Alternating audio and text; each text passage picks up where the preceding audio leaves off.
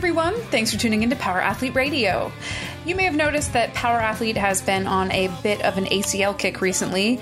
If there were a joint injury pandemic, this would definitely be it. With nearly 120,000 ACL injuries per year in the States alone, and an up to 32% re-injury rate, it is a real bitch to tear your ACL.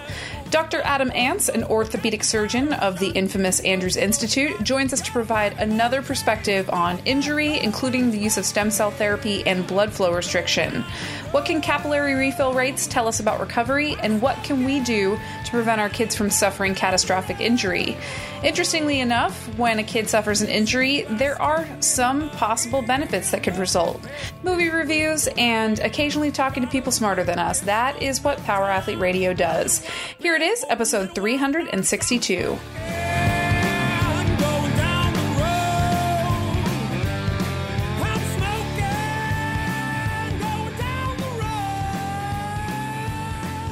Mr. Pain Threshold over here can't fucking wear headphones for 2 hours. Get out of here.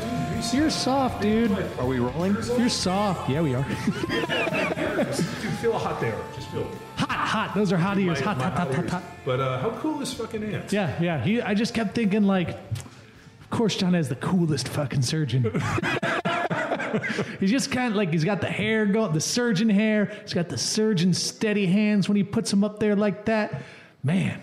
He's a cool cat, man. And he's so cool, in fact, that he, like the Luke Summers, Yes.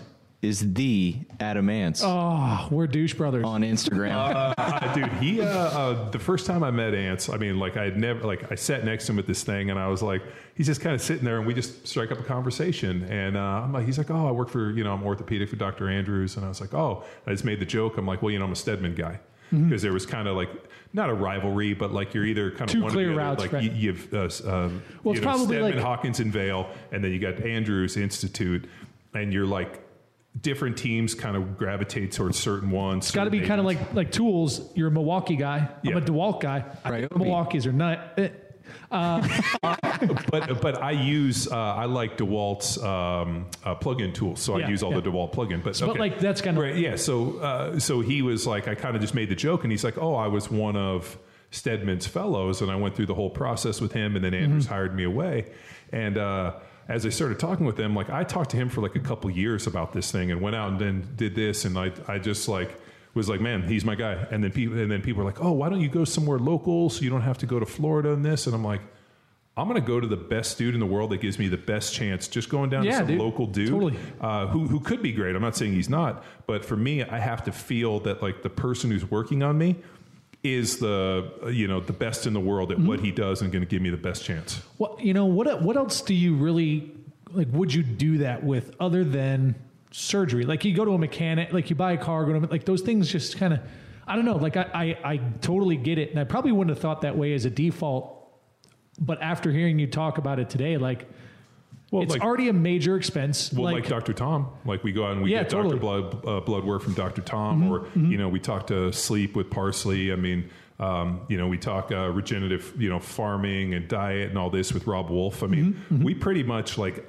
I've always said that, like, I don't think I'm the smartest person, but I definitely have the coolest fucking Rolodex of friends that I can reach out to that I know are experts, and not just like.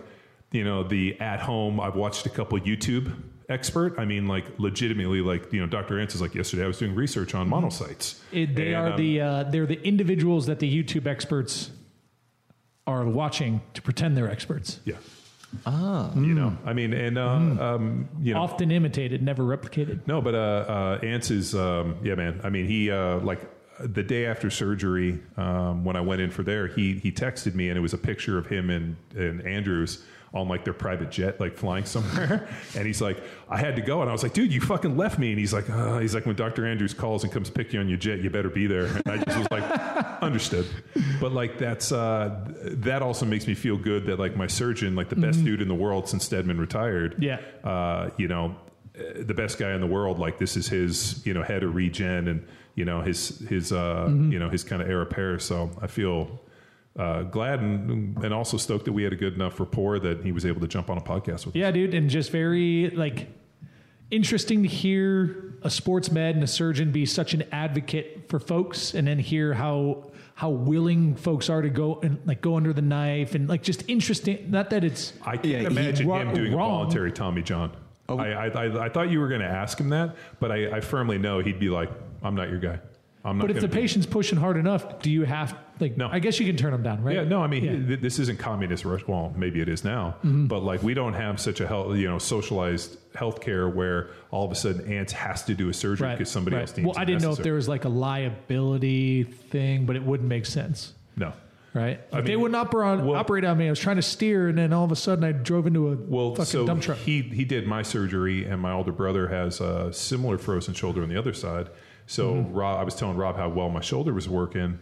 He sent Ants all of his information and his X-rays, and Ants is like, I wouldn't do a surgery on you. Oh, really? So, which is funny because my brother Rob went to another surgeon who's like, oh yeah, we'll cut you tomorrow. Sure. And my brother Rob's like, this fucking guy's just trying to pay for his new, remodel or whatnot. Yeah. And Ants is like, I don't think based upon, and he did like kind of a telehealth thing because he's like, hey, let's just jump on a Zoom call before you fly out here and I'll do the deal because I'll be able to tell really quick. So he looked at my brother's X-rays, did the telehealth thing, and was like, I don't think I can improve your deal with surgery, but I think the rehab protocol that your brother is doing would be more beneficial. So I kind of wrote a similar protocol, and that's what my brother's been doing. Sweet. Yeah. So ladies and gentlemen, we're going to dig into, I guess, like the current state of regenerative protocols and surgeries and sports med with Dr. Adam Ants. Stem cells and chondrocytes and monocells. The private jet toting fella who decided to slice and dice the big guy's shoulder and get him into his next era of upper body training, I guess, right? Like things have certainly changed for you until you get back. When he said that dynamic thing, I was like, I am going to fucking whip some med balls tomorrow. I'm going to set things up and I'm going to put Tex there and I'm going to try to knock him over. Well, pre-surgery, John gave me a little 1-2 at our NFL Combine assist with Mr. Dave Spitz. You're going to compare the post-surgery to the pre-surgery? That's what I'm feeling because I'm still traumatized. God damn it, I wish you guys were up in the gym. So as I was working out, Kelly came over and she I was doing some physio ball hamstring curls. So she comes over and kicks the physio ball at me. And I had the perfect opportunity. It was coming, and I kicked it right at her, caught her in the chest, and she fucking totally goes down, like shocked face. And I paused for a second, like waiting for tears, and she's like, oh, I can't believe you did that. And I was like, oh, thank God. You kicked it at me first. Yeah, and you should have been standing there. Instantly, I can just feel like the laser beams of my wife staring at me like, you rotten son of a bitch. And then Kelly didn't cry and everything. And like Cash thought it was hilarious. And they were like, oh, and then they want to start kicking the ball at each other. And I'm like, oh, thank God. Dodged a bullet. This could have gone really bad. Yeah, typically that would like ricochet with Kelly's luck, like ricochet, hit the fan blade falls on her, and she's like off to the hospital, right? Dude, well, normally what would happen is I would kick it at Jamie. Jamie would somehow move, and the thing would blade off of Jamie, bounce off, and then hit Kelly in the face and like knock a tooth out. And I'd be like, fuck. But dude, it was really funny. Her earlier endeavors gave her high pain tolerance. And the best part about it is I was like, this was so gratifying. After homeschooling, I'm like, man, the teachers probably go out there and like, oh, you guys want to play kickball? Watch out. In real big trouble. That's Billy Madison where he's spraying the kids and he's like, you okay? He's like, yeah, why? I don't even know you. It's fucking awesome, dude. But ladies and gentlemen, we are going to dig in. You're going to learn a lot about this. Hopefully you don't need it or won't need to access it, but it's good to have this information, 100%. And if you do get injured, and we didn't get into it because I think we got into so many cool other things, but just don't go to the local dick down the street. Find a surgeon that one has a good reputation, has worked with athletes, has success, can explain it to you, and and that you feel comfortable with. Because as he said, your perceived outcome is one of your greatest allies in terms of healing. Right. So like if you go in with confidence of like, hey man, this is the best guy in the world. He's my guy. I'm going to be 100%. Spend a little extra jack. Well, that, that also contributes to it. I was in a hotel room and, thank God it was off season it was in like, Pensacola Beach or somewhere in Pensacola. We stayed at a hotel room, had to get 2 rooms because my wife and my kids, and I'm in there for like 3 days, but it was hilarious because there was like a hurricane. And it was off season, so like the rooms were dirt cheap, and everything just worked out really well. I was able to get into surgery, and the one thing which was nice about these guys, and I told them this, I'm like, hey, every time I've had surgery, they give me way too much anesthetic, and I don't take painkillers or drugs or anything, so my tolerance is low. So every time that I've gone in for surgery, it always takes me like 3, 4, 5 hours to wake up, and I always wake up and like I know something's wrong, that I've been asleep too long. It's a weird deal with surgery, and when I told them this, and I even told when I talked to the anesthesiologist, I'm like, hey man, like it always takes me 4 or 5 hours to wake up. Like they give me too much and I don't come out fast. And so he was like, okay. Sure enough, I went in there. And after the surgery, when they took me into the recovery room, I think I was like, I woke up in probably like 20 or 30 minutes. And I woke up like feeling dramatically better. And I was like, man, that was, I wasn't asleep very long. And they were like, no, you woke up, and when the anesthesiologist came in, he's like, how you feeling? I'm like, I feel great. Like I wasn't asleep as long. And he's like, yeah, I gave you dramatically less. He's like, I could see, I was a little nervous, but like, I didn't give you as much anesthetic, and like, you were fine. You were right out. Everything worked. But, he's like, That's interesting. So like having that experience of like, unless I'd have a bunch of surgeries, I wouldn't have known that, but like having, and I also think maybe as an NFL player, like, maybe I have a little more kind of leeway to like talk to these guys. Like, hey, this isn't my first rodeo. I've had a bunch of surgeries. But I think like being educated, like, being able to talk to the doctor, understanding your injuries, understand what he's telling you, understanding everything, like that's your part as a consumer. And, because not everybody's like a Dr. Ants or a Dr. Andrews or a Dr. Stedman. They could be just some fucking local Yahoo. Trying to remodel their kitchen. Yeah. So you on the upgrades. But I guess if you're looking for a toolkit to stay out of this position or have your kids stay out of this position, it's kind of a timely deal because of our ACL course we're just launching. Yes. And as John said, it's on the patient. It's also on the parent to arm yourself with information to protect your athlete. So that is one of the biggest takeaways with our ACL injury prevention course. It arms the parents, the sport coaches, the strength and conditioning coaches to then protect their athletes. So we dive into assessments of what to look for in terms of neurological injury mechanisms for the ACL injury from Tim Hewitt's podcast. Think back a couple episodes. If you haven't had the opportunity, dive into that episode, because a lot of our research in which we present within the course is based off Tim's research. So it's a very invasive, fun learning experience that is truly about empowerment, handing off the information to not just you read these facts, you embody, you understand this, and you can apply the information to protect your athlete. Well, and also what I enjoyed about the course is that the ACL course and the mechanism for the training and all that flows very well with our Power Athlete methodology. So shocker. Well, no, I mean, but like it. But also it's always nice to like have the world, the foremost expert come on and discuss this and kind of go through all the research and everything and be like, oh yeah, like this is well in line with what we're already doing. So what I always am nervous about is when we do these deep dives into this stuff, all of a sudden somebody comes out with something that's like juxtapose opposite of what we do, and you're like, man, we're gonna have to either, but the difference too is that Power Athlete and really this whole system that has been developed is all about like performance. And I always said it, and you guys heard me say at the seminar, and you guys said at the seminar, if we find a better way to do it, we will adopt that better way, because our goal, we're not stuck in dogma or methodology or dogma. We're following and chasing performance. And if we find something better, I'll be the first to one. Like we were talking about the other day about really overcooking and over retracting scapulas on the bench press, opposed from keeping the neutral, a more neutral shoulder that allows the scapulas to kind of move underneath the bench press, which is something I did for a long time. And then as I started understanding the movement of how the scap connects or is able to separate from the lat and how it all moves, understanding the shoulder mechanics through my rehab, I was like, man, I think I taught that wrong. Yeah. And, Hatfield talked about it too in our last interview. Remember his bench? Yeah. He wanted to have those floating pads so that the scap can move a little bit. But what we weren't wrong in the sense is like protraction, right? So we were saying we want you to retract, but we just don't want you to like protract and internally rotate. I think what it was a reaction to watching people over pressing the bar and then like what is that? Protracting their shoulders. Yeah, but even think before you lock your elbow, right? Like when people are moving the bar here and locking. So that's what we were trying to combat. Yeah, the tricep is weak, it's out, and their compensation is to use that back. Yeah. And so like I'm with you, but then should we have framed it differently? Yeah, there was and we eventually near the end we did. But getting people to really retract and overcook, I think what we were doing is, and even walking and pinning the scapulas between the deal was it wasn't allowing the scap to move independent. Yeah. It was gluing the lat and the scap together, which is not advantageous.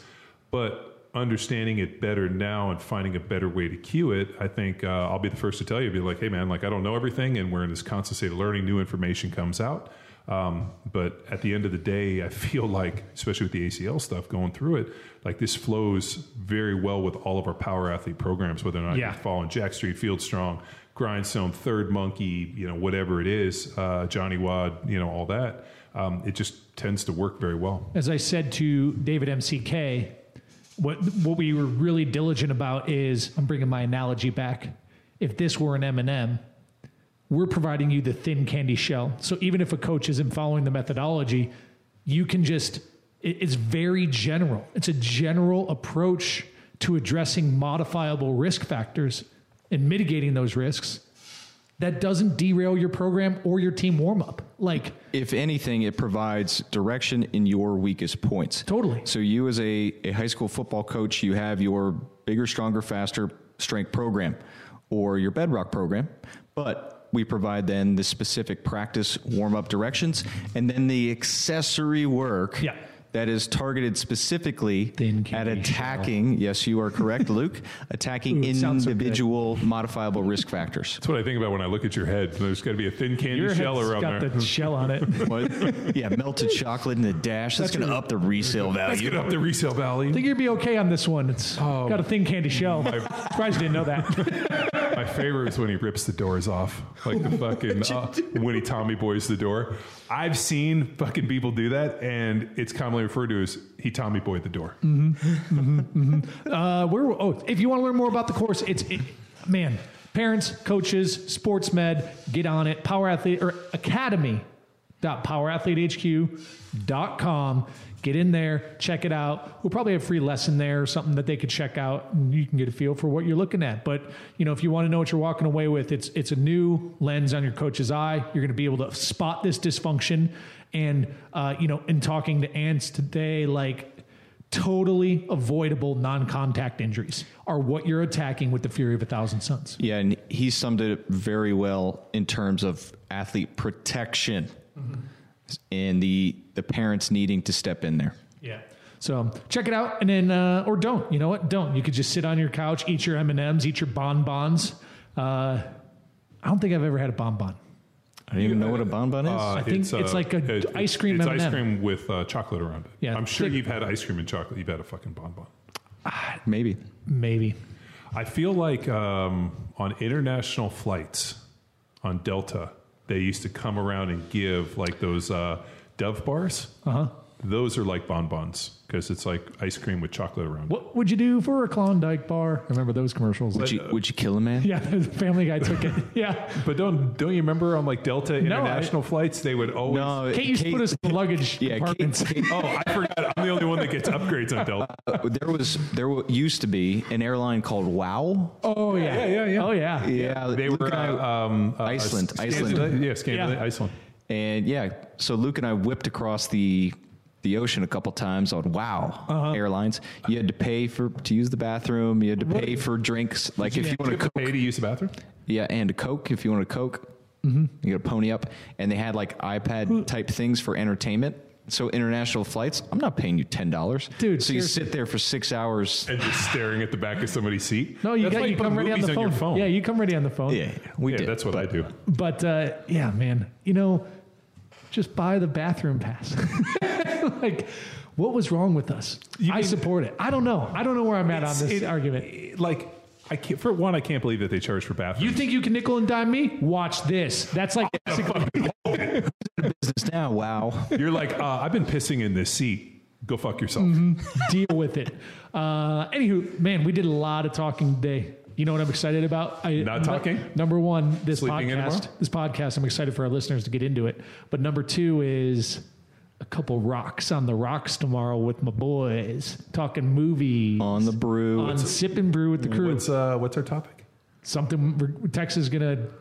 I'll craft it, but No. We have a submission. Wink, wink. That I'll craft and submit. But tomorrow's The Rock's birthday. We got his new Tequilas O'Neill's, and we're going to put it on some rocks. I got us some Teremana Blanco and Reposado, so we can do a little taster. And then obviously just drinking smoke it a marg. straight up, or are we going to do margs? I think we got to do at least we don't have to rip a shot, but do a little taster straight up to give an honest True serum. try. True serum. And then we'll just smash some margs. Smash a marg. Sipping margs with the bros. We got to get a sipping margs. Yeah, podcast. we got to work on. I'm sure you can whip up a little graphic. That's what I'm thinking. A marg glass, whatever, with a skull on it. Oh, the Harry's cocktail design from the symposium. You know what I'm talking about? 100%. Good one. We'll just poach all of Harry's work. Harry, you signed up. You handed off all the IP. So. He doesn't listen to this anyway. Yeah. I know. Enough about us. I'm done talking. Thank you, guys. Have fun. I'm out of here. This is it. I'll see you tomorrow. Sayonara. Bye-bye. Bye. Bye. Or no, it's not bye yet. It's ready, go. Oh, yeah. Ready? Break. Ready, go. Break. Break. The shoulders actually, we were texting yesterday, but I had more range of motion the next day than I had coming into surgery. That's awesome. So, yeah, it's been going really well. Like I was saying, we ended up hooking up with a guy named Keith Barr out of Sacramento who does a bunch of research on tissue. Had some really interesting stuff on protein synthesis. And when I discussed because my shoulder, even though, as you know, it's not a frozen shoulder, but that posterior capsule is so fibrous and thick that when I talked to him, he's like, there's three types of loading on the shoulder. There's shear, there's load, and there's compression. And compression is the worst you can do for frozen shoulder. And I was like, man, I did all this voodoo flossing, like compression stuff, trying to break it up. And I think that accelerated it. So I started doing a bunch of PNF. And then I started going to one of the Erosti guys to do a bunch of myofascial release. And it's like night and day difference. Have you tried any dry needling on it? Yeah. Every day. Any No. The dry needling didn't necessarily work. It's more like kind of the trigger point. But we did that. And so for the first 6 weeks, I just kind of did a standard PT model. And then after that 6 weeks, I was like, you know what? I'm going to start trying to look for something a little more unconventional. And the one thing that's been helping it tremendously is, have you ever seen a bamboo bar? Do you know what that is? It's like, it's a bar that it's made of bamboo and it flexes and you hang kettlebells off of it. And I kind of do some isometric contractions and the oscillating. I'm not kidding you. That when I go the next day and go to rehab, I have more range of motion. And the PNF stuff works unreal. I'll be at one range of motion, one or two fights on the PNF, and instantly it opens up. The oscillating makes total sense to me. We a couple of thoughts. We just had a pitcher yesterday who he's about 18 months out from a slap repair in his shoulder. And he just has not been able to get back, hasn't been able to get back, and then went out and just threw as hard as he could about a week ago. And he ended up basically tearing his capsule in the front. And when it tore, it bled out into the front, and he had this hematoma sitting in front of his subscap, and we thought he had torn his pec minor off. But what that taught me is that ballistic type where you're getting some ballistic verberation, like you're saying, you can stretch capsule, you can even tear capsule, because we saw it yesterday. It was a fun case just because the way it presented was odd. So I was going to ask you when I was out during the surgery, were you able to get me to full range of motion? No. So that's really neat to see that you're getting it with after the injections and with the reverberation, because the capsule starts as like a balloon, you know how compliant a balloon is that you're going to blow up or fill into a water balloon, and how easy it is to fill with air or water. And then imagine a shoulder where the cartilage is starting to wear down. It releases proteins that tighten up that capsule, and that capsule changes from a water balloon to like a wineskin or like something made out of, a hide or something. And it thickens too. And that's the problem, is that now your capsule is thick. Same with our thrower from yesterday. His capsule, because he's been through so much with his shoulder, is not a balloon anymore. It's like leather. And so he goes out there and he tries to throw, and with his whole kinetic chain, he can produce enough force and torque at his shoulder that he ruptured it and just popped it. But like, even though I know that like the cytokines, and I kind of understand the science in terms of getting released, and then the capsule gets fibrous and thick, but it's tissue theoretically, but I mean, I guess it's not standard tissue, but it should be able to regain like pliability if there's ways to do that. You should be able to stretch it. Yeah. That's kind of what when we keep R on the podcast, I mean, that was what he was really, like, hey, like you can, because he had some really cool research where people had like holes in their Achilles, and they were able to actually get the holes to fill in patellar tendons, some stuff like that. And when I started talking to him about it, he's like, that shear and then that load.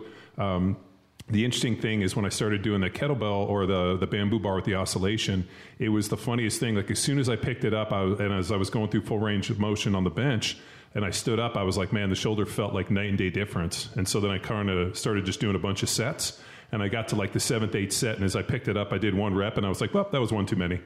And then all of a sudden the next day, the shoulder tightened back up, and then I had to kind of go through everything again. And it's just, it's such a weird deal. Like the guys I've been going to are like, it's not a classic frozen shoulder, because a frozen shoulder, it freezes all the way around. Yours is just this posterior capsule. Hit yourself with some oral anti-inflammatories after you do that workout. Okay. Because, that's the double-edged sword of non-steroidal anti-inflammatory drugs. Drugs like Aleve and ibuprofen, Advil, those inhibit the first stages of that healing response and or that inflammation response. And so to keep that capsule from having an inflammatory response, hit yourself with 800 milligrams of Advil. Okay.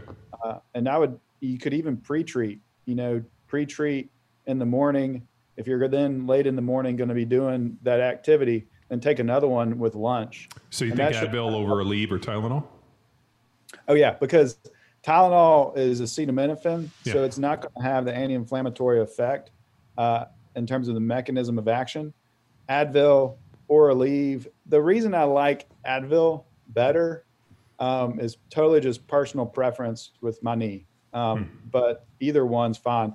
With Aleve, you dose it twice a day, and with Advil, you have to dose it 3 times a day. So it's a little bit of a pain in the butt. Doc, are you sure like Advil hasn't funded your party barge or something? Like in every Advil John takes is like another gallon in the Evan Marie. I do have some disclosures, but it's not related to Advil. It would be a private jet to the Swiss Alps for him to go on his ski trips.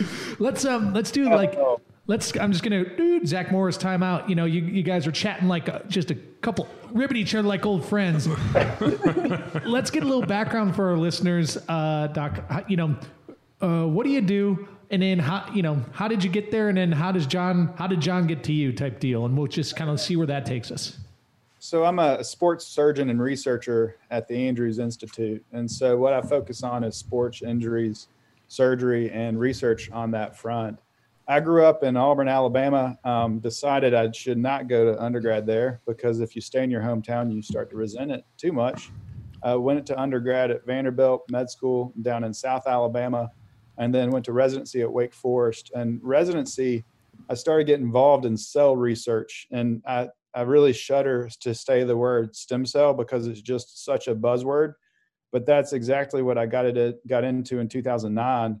That landed me a fellowship at the Stedman Clinic in Vail, Colorado, because Richard Stedman was very interested in stem cells and how these cells can help us take our surgeries to the next level.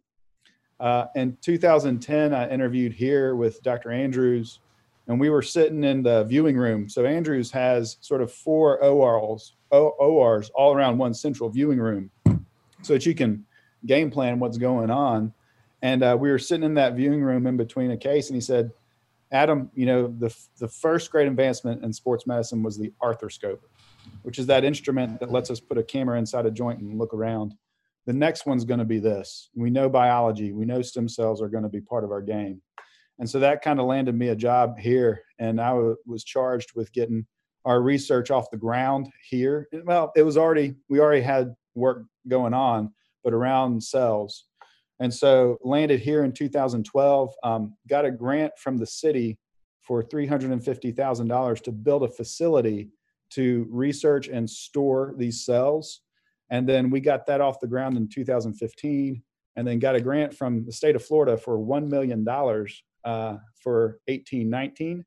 And then they dropped it to $250,000 for the past year. And we're going at them for $2.4 million next year. So all in all, orthopedic sports surgeon turned researcher by my mentors. Ran into John because he knows Dr. Stedman took care of his knee. And Stedman's a good dude. And I just hope to carry a little bit of his torch going forward. Yeah, with orthopedic surgeons, you're kind of like, at least in the NFL, there's two schools. You're either like kind of a Stedman guy or like a Andrews guy. And I just had met Dr. Stedman, and he was, as Dr. Ernst knows, like when you meet Stedman, it's kind of like Obi-Wan Kenobi coming to talk to you, and it's like, you'll be fine, trust me. You're like, I believe this dude. I mean, he did surgery on me on a Monday, and I played on a Sunday. And then I tore off my knee and came back, and he just like shook his head, and he's like, "Just have to fix you again." Mm-hmm.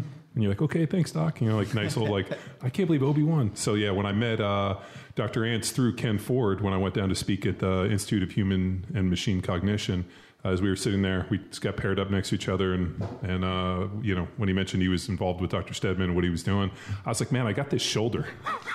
and then it started like a couple years of us like reaching out, and then I went down and he looked at it and he's like, I thought, and the big thing we were waiting on was the microscope, or was the nanoscope. And so we waited, 2 years to this thing get approved, and then I finally get to surgery, and he gets in there, and he's like, couldn't use the nanoscope. Oh, yeah.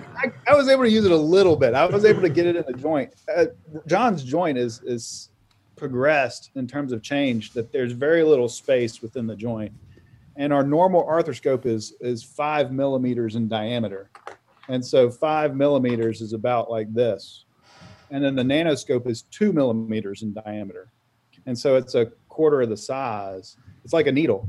Mm-hmm. And it's, optics have progressed. The chips that they can use are amazing. So it's really just a chip on a stick.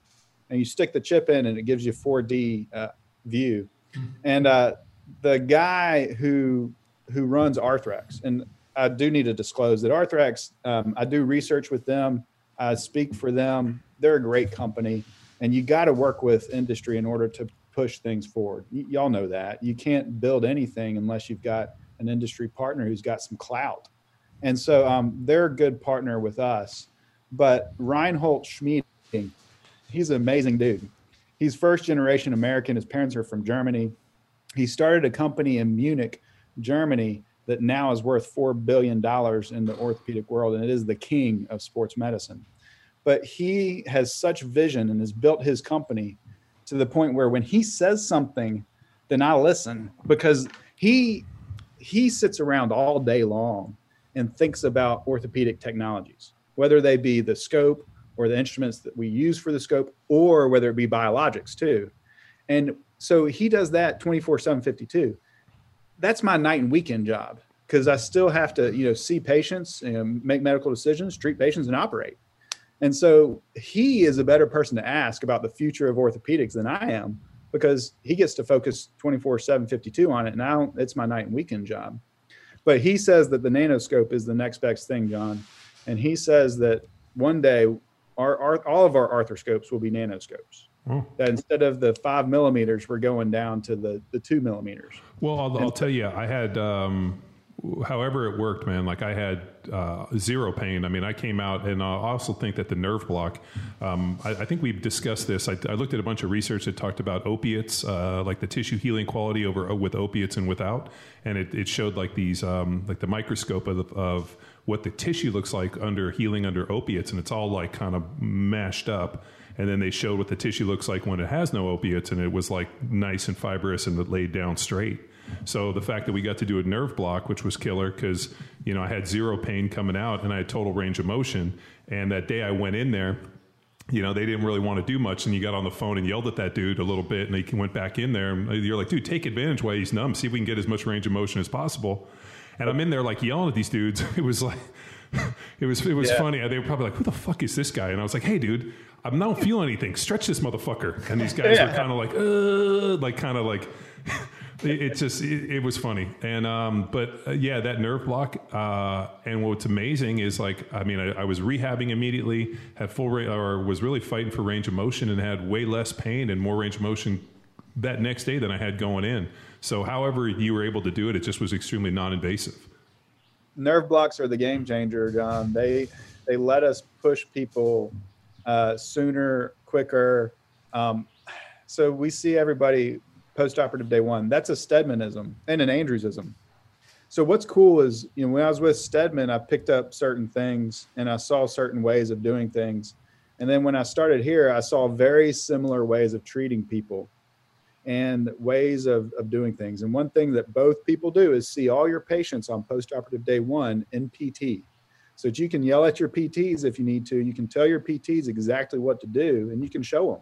And you can communicate just one-on-one, face-to-face. And those are some keys of both of their successes.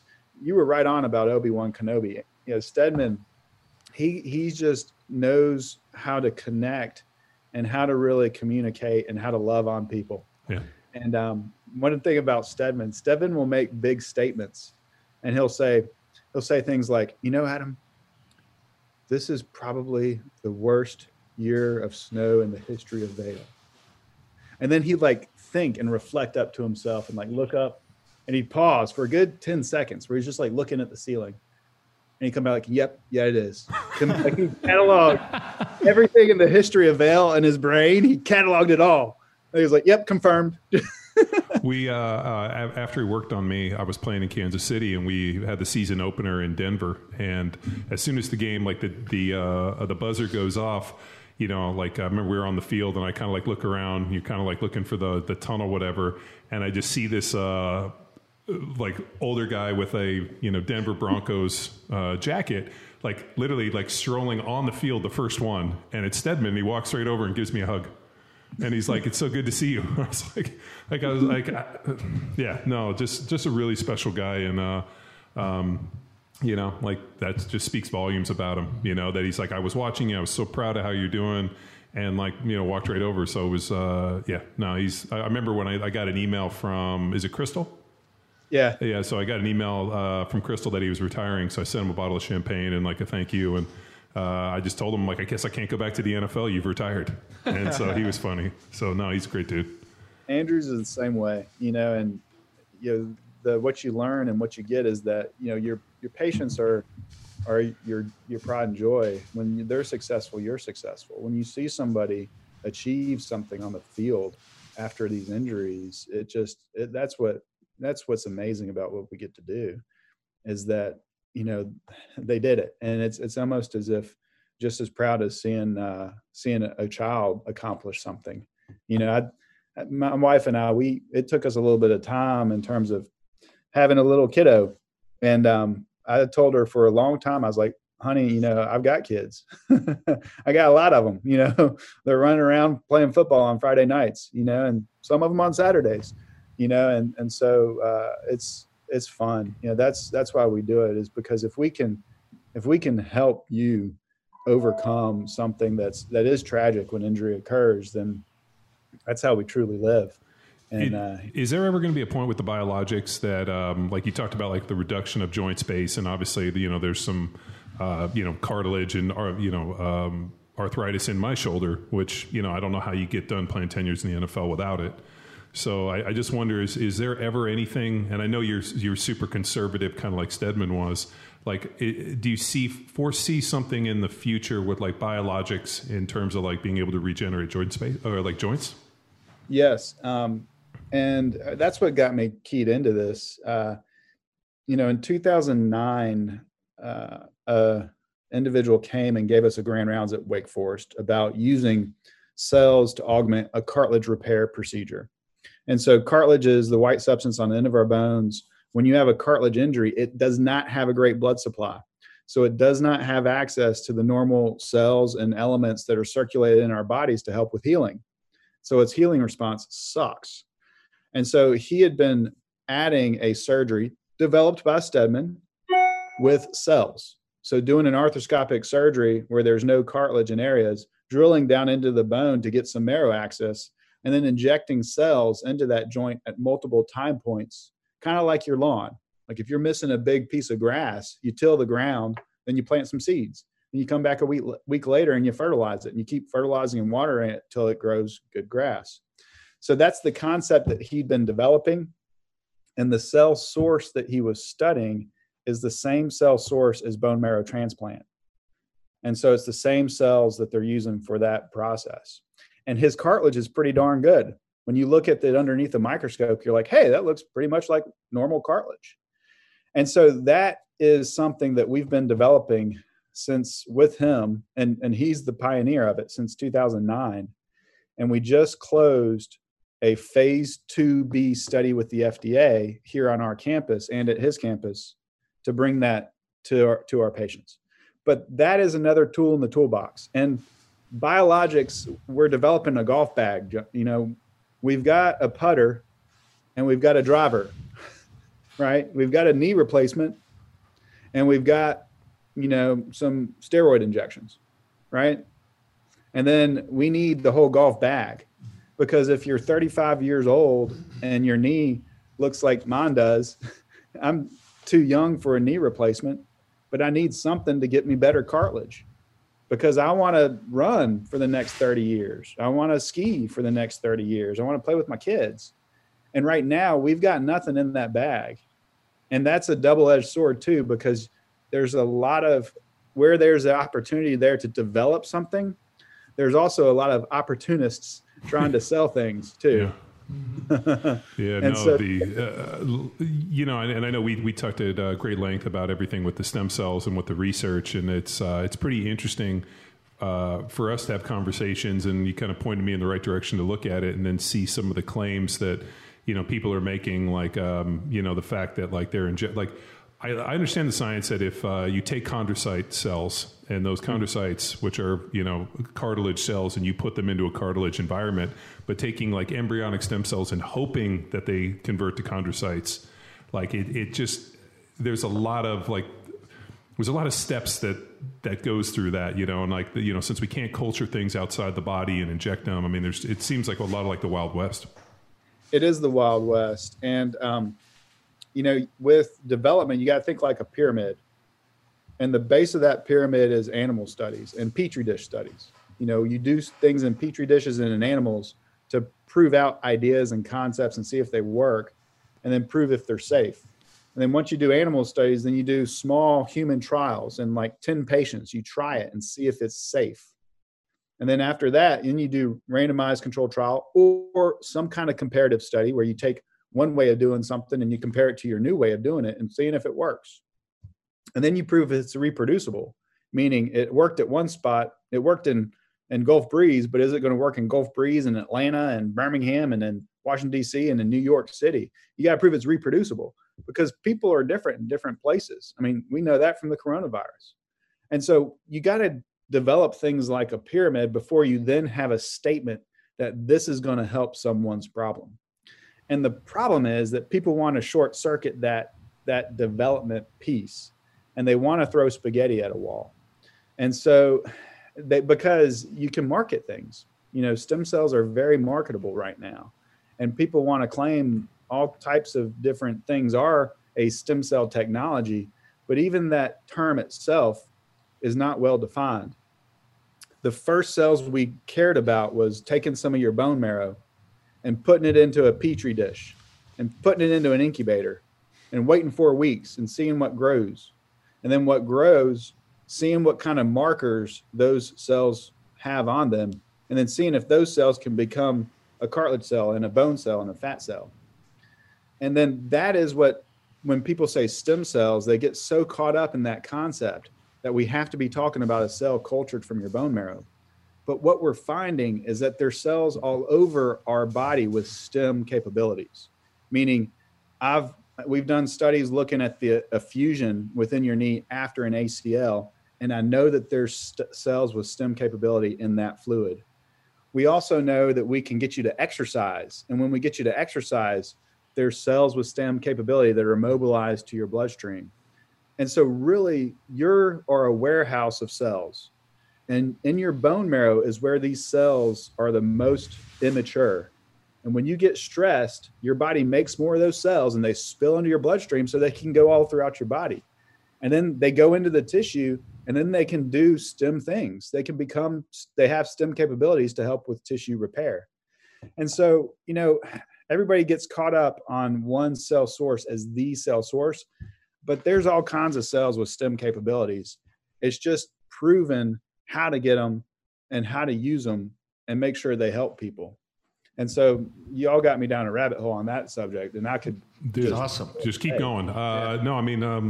I really wish our podcast, we tend to run like kind of an organic podcast, like I was saying, like we're just more interested in the conversation. Whereas, you sometimes go on podcasts and people just ask you a series of questions.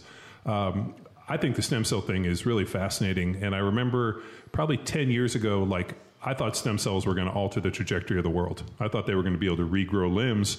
And to say that their effects are underwhelming over the last 10 years is kind of... That's a true statement. Yeah, I feel very underwhelmed by the stem cell. I mean, if anything, when you tap my hip, pulled out the marrow, spun it down, injected it back, that one has been shown to increase growth and healing. But you're taking bone marrow, and spinning it down and injecting it back into a damaged joint. I always wonder if there was something worse going on in the body with even though you're doing it kind of localized. Opposed from IVs. I mean, it's, just underwhelming other than that type of piece. But yeah, I mean, if you go back and look at some of the claims that people make, it's it's underwhelming, John, because everybody's throwing spaghetti at a wall. You know what I mean? No one's really taken the time to develop these technologies from the whole pyramid approach. Now, with that being said, there are technologies that are going through that process. And so you're underwhelmed now, and you should be, but and we're going to get there. Yeah. These cells do have value. And what's the potential, Doc? So for instance, this week we've been studying the monocyte. And so a monocyte, that word just means a cell with one nucleus. That's a white blood cell. And within your blood, you got red blood cells that carry around oxygen. You got white blood cells that tend to be involved in your immune system, meaning how you respond to things and affecting your body's response to that. And those white blood cells, one of the cells is a monocyte.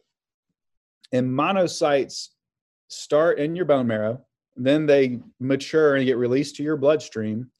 And then monocytes, we always just thought they could become just one type of white blood cell that could engulf others.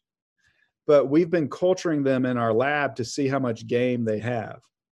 And today we were checking assays, and I posted them on Instagram. One of them was we've been able to push a monocyte into a cartilage cell, and it can make cartilage. We've been able to push a monocyte into a fat cell, and it can make fat. We've been taking monocyte and pushing into a bone cell, make it make bone, and now into a nerve cell and make nerve stuff. Neurons. I don't know as much about neurons as I know about bones. And then also endoderm. And endoderm is what your GI tract and your respiratory tract is. So what that means is the monocyte, people used to say, isn't a stem cell. Well, it's clear that a monocyte is a stem cell. And I think that the monocytes are just how your cells from your bone marrow that have stem capability move around your whole body. And when they get into your bloodstream, they change their shape a little bit and they change their markers.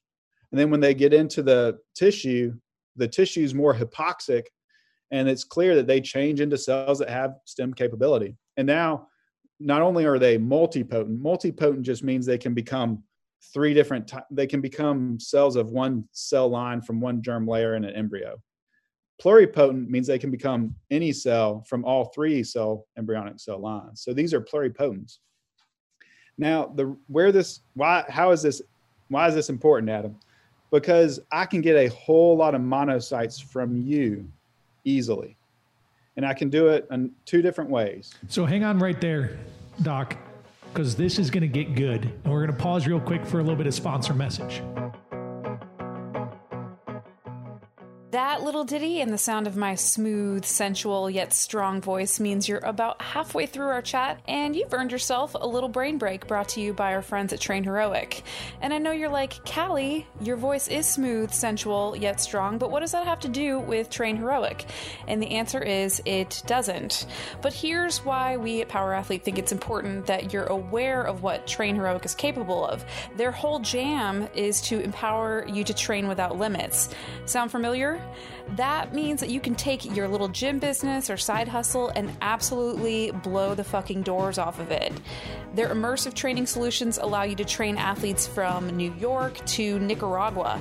And FYI, if you consult a map, those places are really far from each other. Gym space is not an issue, distance not an issue, and scheduling, well, we already know that time is an illusion, but it's even more illusion-y with Train Heroic. With Train Heroic, you can provide an engaging, flexible, and affordable training experience for your people wherever they are on this flat earth. They provide everything you need to look like a pro, even if you're a complete Luke Summers, and transition into this brave new world of online training. The best part is that they give you a fortnight of free usage. That's 2 weeks for anyone not born in the 1700s. And when that wraps up, you can keep the party going for the price of a Chipotle burrito. But wait, there's more. A burrito without guac. And you pay only as your business gains grow. The whole crew uses Train Heroic and has done so for years. There's a reason we are taking the time to mention it, and it's not because they promised us a party barge or a suitcase full of collectible Beanie Babies, baby tigers, or anything else that you deem to be extremely valuable. It's simply because we like them, we use them, and we believe in what they can do for your business and your athletes. Power Athlete has grown by 50% for the last 4 years because of Train Heroic. And in the words of one of my old coaches, you can't argue with results. Head over to trainheroic.com, click on the free trial button in the upper right-hand corner, and get started today. Now back to the show. And we're back, ladies and gentlemen, with the exciting reveal. Monocytes. On monocytes. So how are we getting them? Exercise, man. When you get that endorphin release, and we've been studying BFR. So everyone wants to say blood flow restriction just causes a growth hormone spike, right? That your pituitary, it does a lot more than that, though. I mean, you got it. Yeah, it does a lot more than that. It gives you a systemic mobilization of cells too. Yeah. We've studied that in 3 different studies. We used the Vasper machine. The Vasper machine is 4-limb occlusion with high intensity training. We've used 2 different BFR studies too, and you have a systemic boom. And that systemic boom, I think it's a lot like the endorphin release you get when you get that runner's high. You know, when you've done a workout and you're just like, and you're just like, yeah, you're jacked. Doc, I got one for you. I'll do BFR on my arms and my legs at the same time, and then we get on and we do like echo or assault bike sprints. And one day as I was doing them, I just like laid down on the ground and Luke's like, you okay? I'm like, arms and legs, bad idea. Just like an old tired elephant, like had just taken the hike of its life and is like, I'm good for right now. Yeah, I just kind of like walked in, just kind of kneeled down and fell on my side. And he's like, you all right? I'm like, no, I fucked myself up. And so I know exactly what you're talking about. That's the bloom. That's a cell systemic response when you do that. And what happens, 2 things. When you see a stress, your body makes more of those cells and mobilizes them to your bloodstream. Then as that stress goes down, they get filtered out in your spleen and your liver. And they're basically just filtered there because your blood volume isn't circulating as fast, right? Instead of a big, big river flowing, you just got a stream flowing. Then all of a sudden you get out and you exercise again and you increase your circulating blood volume again. You've increased the circulation through those filters, and the cells come off the filters, and then they're released. So they're recycled within your whole system. So BFR. Is this similar to the ACS? Do you remember the ACS with the interleukin blockers with the pearls in the blood? Remember we had that interesting conversation you talking about that they were harvesting, like taking the blood to spin it down after putting them in like some form of stressful situation. Yeah. So that's the same deal, right? So that's Peter Velling. Peter Velling in Germany is Regenikine. And Regenikine is what Kobe was using to help keep his knee where he needed it to be to stay active. And also there was another athlete who was over there, and he called Philippon one day when I was in the OR with Philippon. So I kind of just heard what Philippon was saying. And long and short of it, yes, Peter Welling was exercising people. He would put them in a hot room and have them work out as hard as they could. Then he would have them go sit in a cryo chamber, and then he would repeat that. And then he would get their blood after that. And so he was systemically mobilizing those cells to their bloodstream and then pulling out the blood. So then he had more monocytes. And then I get it. Then you take that more monocyte-rich blood, and he was incubating it on glass beads, which causes them to preferentially release interleukin-1 receptor antagonist, which is too hard to say. IRAP. IRAP is much catchier. ACS, but there's like it's almost like these little pearls, and then they mix the blood and they spin it down similar like a PRP, and then it reduces inflammation. It's pretty interesting that element they never put into the research. So the research was underwhelming, and this guy was getting these like fantastic results. And then when you look at the research, it's kind of like nobody could replicate it. And it was funny as I was talking to Dr. Ants, he said that, and I'm like, holy shit. Yeah, that was because I was like I'd actually had researched that one because I know the guy that you're talking about. I'm not going to name him on here. I'm gonna tell you another trick to that, John. And part of these are real technologies, right? But part of emerging technologies too is the newness of a technology and the expense of a technology. And it is clear that placebo effect is magnified depending upon how much you spend on an intervention. That's interesting. So if it costs me $250,000, it's going to work. If it costs me $10, it ain't going to work. You got it, man. And so, but I'm just saying you got to roll all these different variables of why something works and unspool all of them. And so I've been unspooling the exercise component of it and studying that because that is key. The exercise is a big time component of why that works and probably why it's not been reproducible in other people's hands because that's the secret sauce that Peter probably keeps to himself. Sure. And then also if you spend $4,000 on an intervention, it does magnify how much it's got to work in your head. What's the effective dose? I mean, when we did, we started working with the guys from Katsu Global, almost like 5 or 6 years ago, and have gone through and looked at all the different BFR devices. I had a cool opportunity to actually sit with Dr. Sato, the guy from Katsu Global that, did all of his research on that. So I got to interview him. It was pretty neat. He wrote me some programming and talked me through all like how he found it, how he discovered it, the results that they had and like how, he was working with the speed skaters in Japan and they weren't like talking about it at all so they could keep an advantage.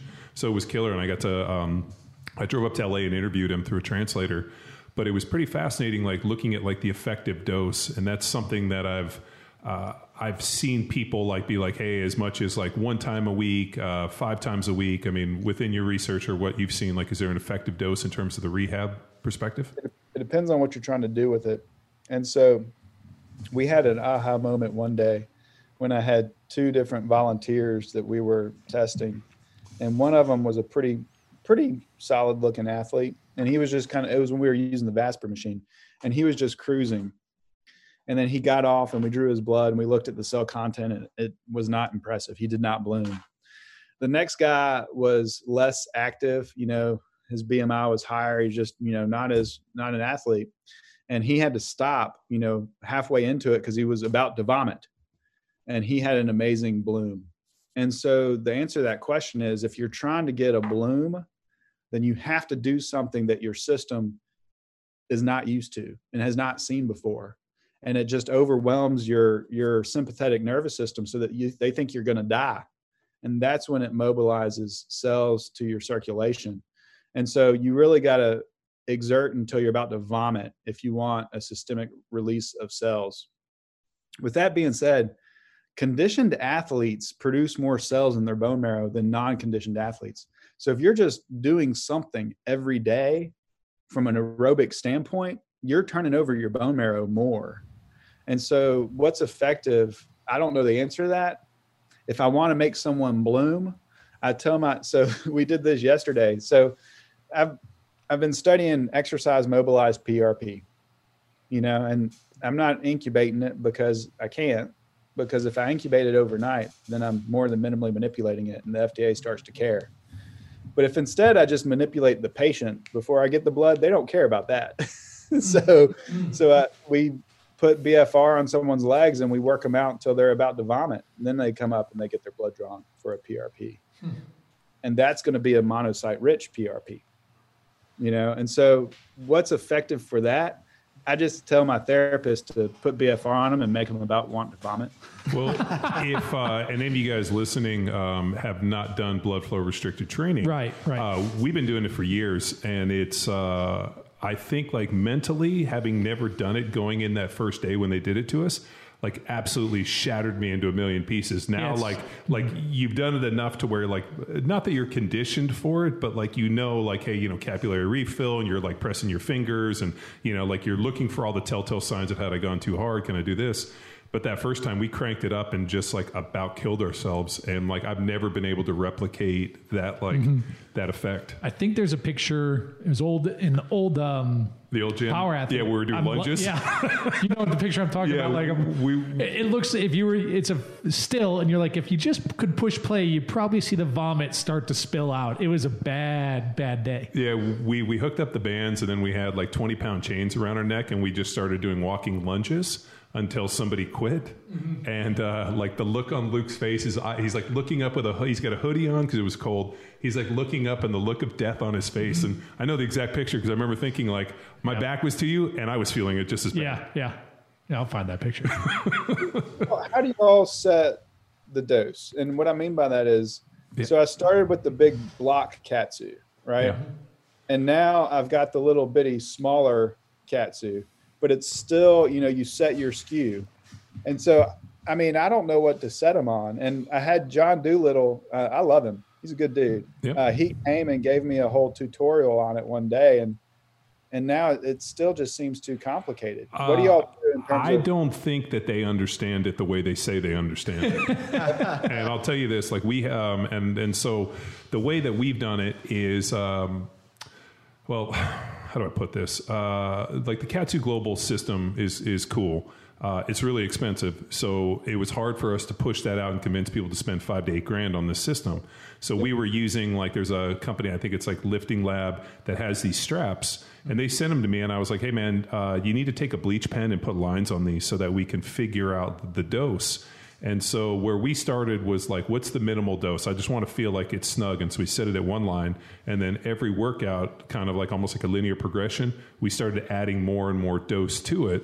And then what we found with the Katsu and the Katsu Global, we would start at 200, go to 3, and we just kind of start upping it.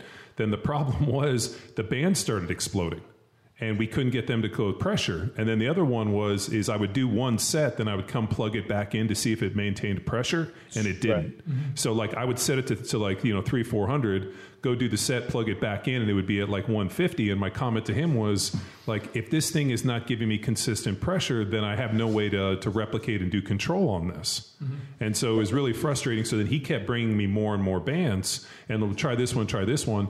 And the thing that I realized is, just as a big, strong dude, the things that we were doing, and I think it might be a little different if you're a 120-pound woman. Or like elderly population, or elderly rehab population. Right. But like, we're going to like push this thing. And when I got it to like 500, which we had done a linear progression up, the bands just started exploding. And he's like, so I know that they were looking for better technology. And at that point, we just started going. There was a Be Strong was a guy who was also working with them, like the hand pump, with the hand pump, which I liked. The problem was those bands started blowing out when we started getting too much pressure in it. So I think. Yeah, and then what we'll tell our guys, because we do put it in the daily programming, is, it's about tolerability and just kind of, like John said, you should try to do more than yesterday, whether it's time or tension or both. But then we basically prescribe like max reps every 30 seconds on whatever, mostly a hypertrophy approach. But to the training. Yeah, it's creating that hypoxic deal. I just remembered what the one thing that really stuck me that Dr. Sato said was, I don't care what the weight is. I don't care what the movement is. I don't care what the band pressure is. As long as you go to failure, it works. Because I asked him, that was my first question, like, how tight do I want it? How much pressure? What rep ranges? What this? And he was like, it has to be to failure. If you can get one more rep, it's the next rep. And I was like, man, didn't Arnold Schwarzenegger say that same thing? And so he was like, the trick was, he also said, if you're doing a ton, no more than 20 minutes, 30 minutes if you're a little more untrained. So he gave me monitoring capillary refills. Yeah, that was the big one. Like, as long as you can press your finger and continue to see it turn white, if you press it and it doesn't turn white, then you know that it's... Or it doesn't refill after. Yeah, it doesn't refill, then that you've done too much. That was one. The other one we were doing arms, legs, and calves. And when I told him that we were doing calves, he just did this. And I was like, how do you know? He's like, we tried it. It didn't end well. He's like, just do your legs because you want the draining effect. So he was really pretty interesting. And the one thing that kind of blew me away was when he came to interview, or when I went to interview him, I'm looking at this dude and he's super fit. Yeah, he's jacked. And he like unbuttoned his shirt and pulled it in his like, his clavicle and his chest. And I'm like, I asked the interpreter, I'm like, how old is this dude? And she's like, he's 72. And I was like, yeah. I was like, okay, he like unbuttoned his shirt and had like washboard abs. And I mean, he like, I was like, no. And then he showed me some pictures of him as a bodybuilder. And, he was like, I locked out like 1,000-pound bench press. And I didn't necessarily understand what the fuck he was talking about there, but, looked like seeing how physically fit he was and then talking to him about the training and understanding the methodology and how he created it, really gave me some interesting insight. And, I think a lot of that gets lost because when I went to go talk to the guys from Katsu Global, I was like, have you picked this dude's brain? And I don't feel like they had dug in deep enough to find every nook and cranny they needed. I love one thing John JD told me is that Katsu says that you got to start and end every workout with Katsu doing these. Like he talks about the breathing and just like something as simple as clenching your fists and letting them go. That's a Satsuism. Did he talk to you about that? Yeah, he talked about internal inclusion. Did he? I think that was the thing he talked about, that you can create internal inclusion by creating pressure and closing joint angles. That was another interesting one. That makes sense to me because, when we see things like compartment syndrome, exertional compartment syndrome in runners, that's because the actual act of overworking your muscles, does increase the pressure of those compartments. So it makes sense that when you tense up your muscles, you're going to increase not to a crazy amount, the pressure within each compartment. And then if you're modifying venous occlusion, you're applying venous occlusion, it makes sense. So I've seen his body of work. If you go on their website, he's got like 30 articles on this. Like he's done a lot of research. Hats off to him because he's approached it scientifically, and he's given us a lot to work with there. And I mean, I think the story he told me was he was a skier and he broke his leg, and or he broke his like lower. I can't remember if it was his tib, fib, or what he broke, but they had a manual transmission, and he was the only one who could drive the manual to get them home. So what he did is he took like a stick and he did like kind of like a tourniquet. And he was like, tying it up to try to, like reduce the pain or whatnot so he could drive the manual clutch. And then got back, and I forgot, but then they went and they did, like in Japan, I want to say they don't do surgery. They have a way to manipulate bones. So he went to like I guess their version of an osteopath. So he didn't go for surgery. He had a guy go set the bone. They did x-rays, and like he did this whole thing. And like when the guy went back 6 weeks later, the leg had healed at like this greater rate than what they had seen before. And then he asked him what he'd been doing, and that was where the occlusion kind of first popped up, that there was something with, restricting venous blood flow. he didn't have as much atrophy of his muscles and of his thigh because he'd been doing BFR and just muscle and quad sets. Yep. And so he'd done occlusion, done some quad sets. And when they took the cast off, they're like, wow, usually when we take the cast off, people's legs completely atrophy, but yours isn't. And then John was telling me, I think I read this somewhere else, that he got the original idea from, and this may be true or not true, from prayers, and that he was Buddhist. And so when he would pray and he got up from praying, he said he had a lot of the same sensations as after he'd just done a big leg workout. And so his legs would fall asleep in that prayer position. I do recall that. Well, he also claimed why Japanese people have large calves was from the kneeling. And he felt that constant kneeling was building the calf muscles in like an occlusion way. And I was like, We do have a recording of this, Doc. So I can dig and try to pass it along to you. The audio quality is not. Well, we were in a hotel. We went up there to interview him, and they were supposed to put us in like a room, and like the room was taken. So we interviewed him like in the lobby, and like just on like an open mic, right? Yeah. It sounds a lot of background. Yeah, it was super impactful for me because I got to go ask him all these questions, and when I got home, I was all excited for these guys to listen, and it's like, hey, you want a cup of coffee? Or, we're like, oh shit. And then the translator was speaking really silent, and it was a mess, but it was a great experience. That's cool. Good man. Doc, I wanted to ask you a little bit about ACLs. We had Tim Hewitt on the podcast, and he's done a ton of research on mechanisms for ACLs, and I thought it was a really pretty amazing conversation. But I wanted to talk, I'm sure the amount of ACLs that you've done is, and, Dr. Andrews is probably, uncountable. But just some of like the ACL surgeries, like what you're seeing in terms of like new grafts, new technology, how they're done, and more importantly, are they really necessary? Yes. The first question, are they necessary? And that depends. Mm-hmm. And what I mean by that is if you've got an 18-year-old football player who tears his ACL and he's going to go back to cutting and pivoting on a football field, he 100% needs his ACL. If I tore my ACL today, I would not get it fixed. But I'm a very different person than that 18-year-old football player. And so I counsel people about that every day, but people don't necessarily want to hear that. I still fight the good fight of telling them that. But 90% of people say, I don't care, give me a new ACL. And so there is research, there is evidence that if you took a cohort, a group of people, and half of them got ACL and half of them were treated non-operatively with neuromuscular training, that they would have equal outcomes in terms of what level of activity they got back to and how satisfied they were with their knee.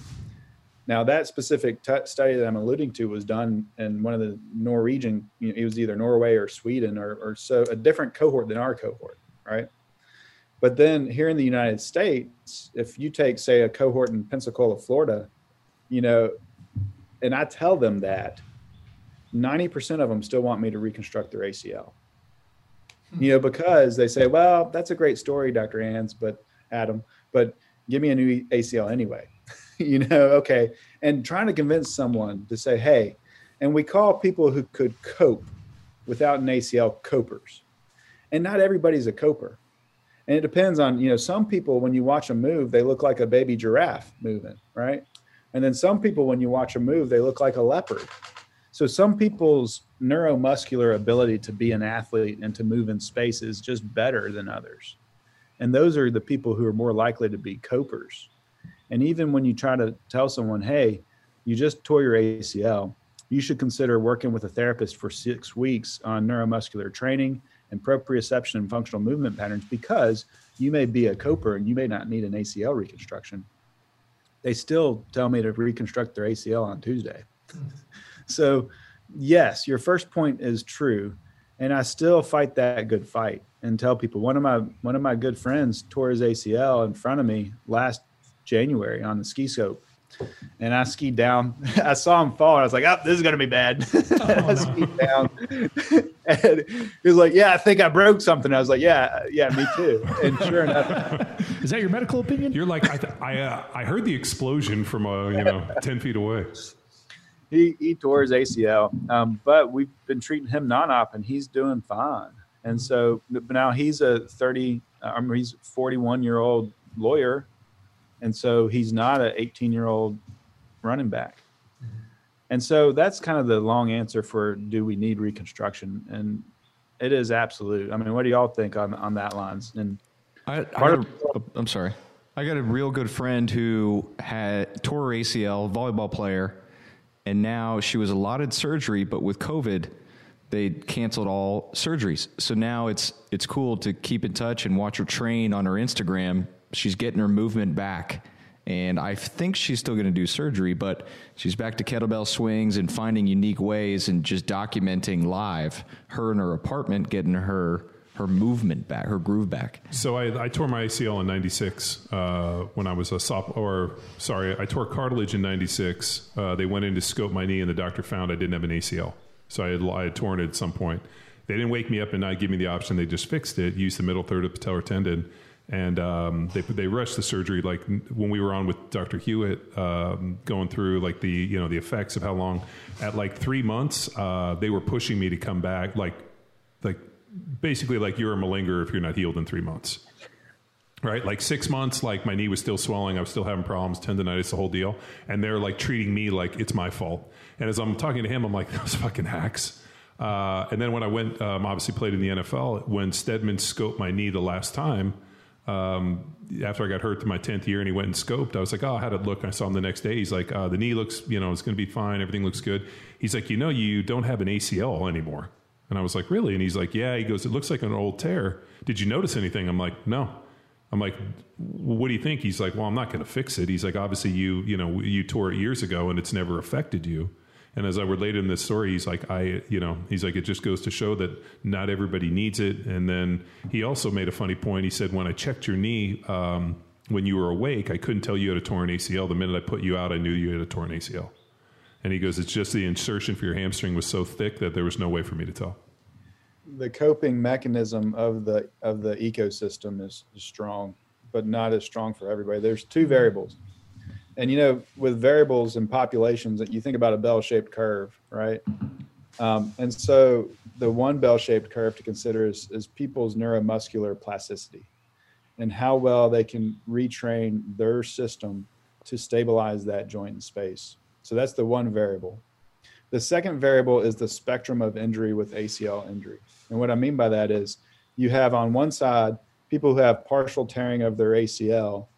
And then on the other side of the spectrum, you have people who've completely obliterated their ACL. They've torn their lateral meniscus root posteriorly. They've meniscus capsular separation medially, and they've got a big bone bruise on their MRI. And so you've got both. Everybody's, a spectrum. But the problem is we think binary. We think black and white. We think ACL torn, and it's not. It's the dimmer switch. Where were you on that dimmer switch of the injury event? And then where are you on the dimmer switch of ability to cope to injury and adapt to it? And there's too many variables in that equation to give a simple algorithm. So that's where gut and experience comes in. And so, you've got some athletes that you manage every athlete different. And sometimes, they do need an ACL. And sometimes they don't need an ACL, and it's just completely individual. Mm-hmm. But that's you probably had a partial tear, and then you had a little slack in your system, and that led to the cartilage change. And so you, on that spectrum of ACL injury, you were probably here, and then also on that spectrum of ability to neuromuscularly adapt, you're an adapter, you're a coper, and those two things together is why you were able to function at such a high level. I remember like when, like when I had my surgery, it was like either middle third patellar tendon, they were taking the tip of the hamstring. And then there was a big period where guys were going and getting cadavers done because they could come back in 3 weeks, 4 weeks time. It was just such a reduced invasive, like kind of procedure. And then I remember when I was talking to Dr. Stedman about it, he's like, we don't do that anymore because the chance of re-rupture is so high that like we're, it's not worth our time and the outcomes are really poor. So they went back to what he said was the gold standard, which was the middle third. I got to believe that there's something better than, cutting up, a healthy tendon, pulling it out, using that, part and then hoping for it. Like there feels like there has to be some form of advance. So this is a big part of our research. And one project that we're working on is called the Bio-ACL, the biologic enhancement of ACL reconstruction. And the problem with ACL reconstruction is that the maturation of your graft is variable based upon the tissue that we use and based upon you as a human too. And that maturation, and we call it ligamentization, ligament. So because you're taking a tendon and it's ligamentizing into a new ligament. It can be mature anywhere from 3 months out to 24 months. And so for a time, we really tried to push and get people back. And we were able to get them back at 3 and 6 months because our therapists were getting us, we were correlating with our therapists. And that was really in the 2000s.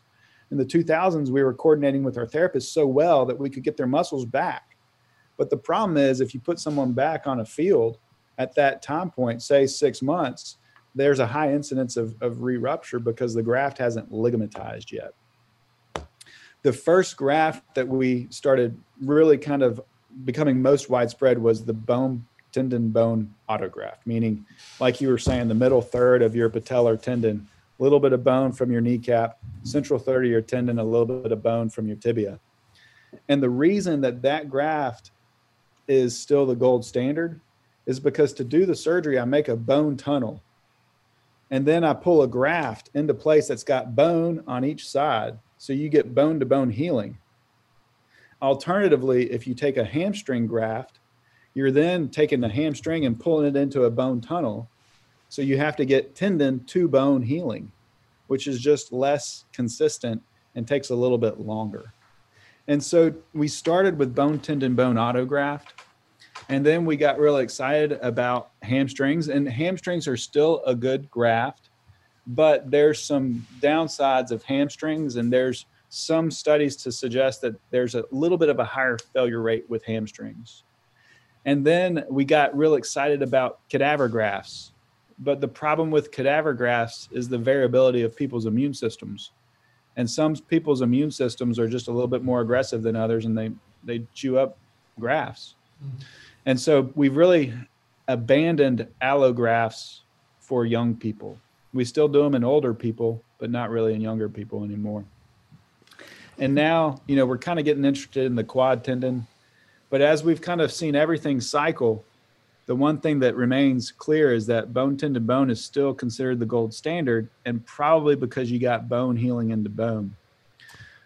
That's a big, I remember it described as anchors, like you have those 2 anchor points, and then you can go in there and, obviously it should grow back into with the tunnel. Hey Doc, for those of us who've never drilled through bone and threaded a tendon through a bone tunnel, and, can you give us like something that we can understand and empathize with trying to perform this surgery on non-human parts? Does that make sense? Yeah. How big of bone sections are we talking? How thick is the tunnel?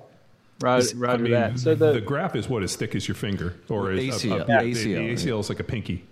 Yep, you got it. It's about this thick in terms of diameter. It's 10 millimeters in terms of the bone plugs standard, and then the tendon for a bone tendon bone, it's about 10 millimeters in width, but it's only 3 millimeters in width. 3 millimeters in width, and then 10 millimeters wide.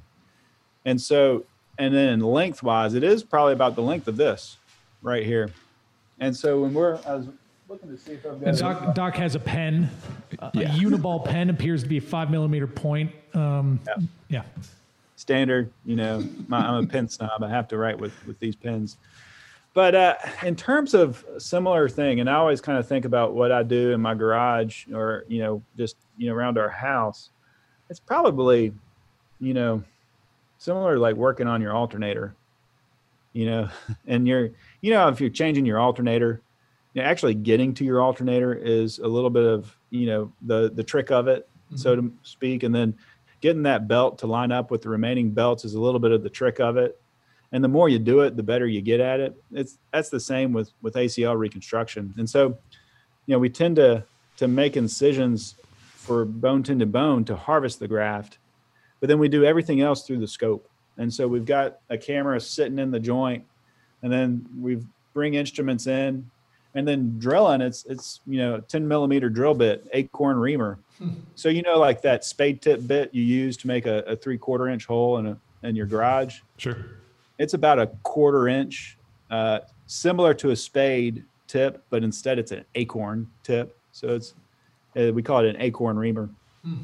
And so, it's like working in your garage. But I mean, I say that, I hope I don't sound trite or I don't sound. Well, you guys have the same tools. If you look at the tools they have, the power tools, they're like stainless, like medical grade. Really shiny and cool looking. Yeah, they're like I like So Milwaukee it's not like stuff. Milwaukee or DeWalt. No, but it's not that far off. I mean, these guys could be metal fabricators. It is not. And that's one thing that the better surgeons also do woodworking and stuff in their garage. They're always kind of using their hands, and we have a cool situation here because we've got a cadaver lab. And so one of my mentors always said, hey, Adam, if you really want to get good, do a lot of biomechanical cadaver studies, because then you're just getting up in the lab and you're shooting free throws. You're up there, just practicing. You're doing studies on meniscus. So we've done a good amount of studies on meniscus repair and techniques around that to really just get in the lab and shoot some free throws, and that helps. And it translates into when you're actually working on helping humans.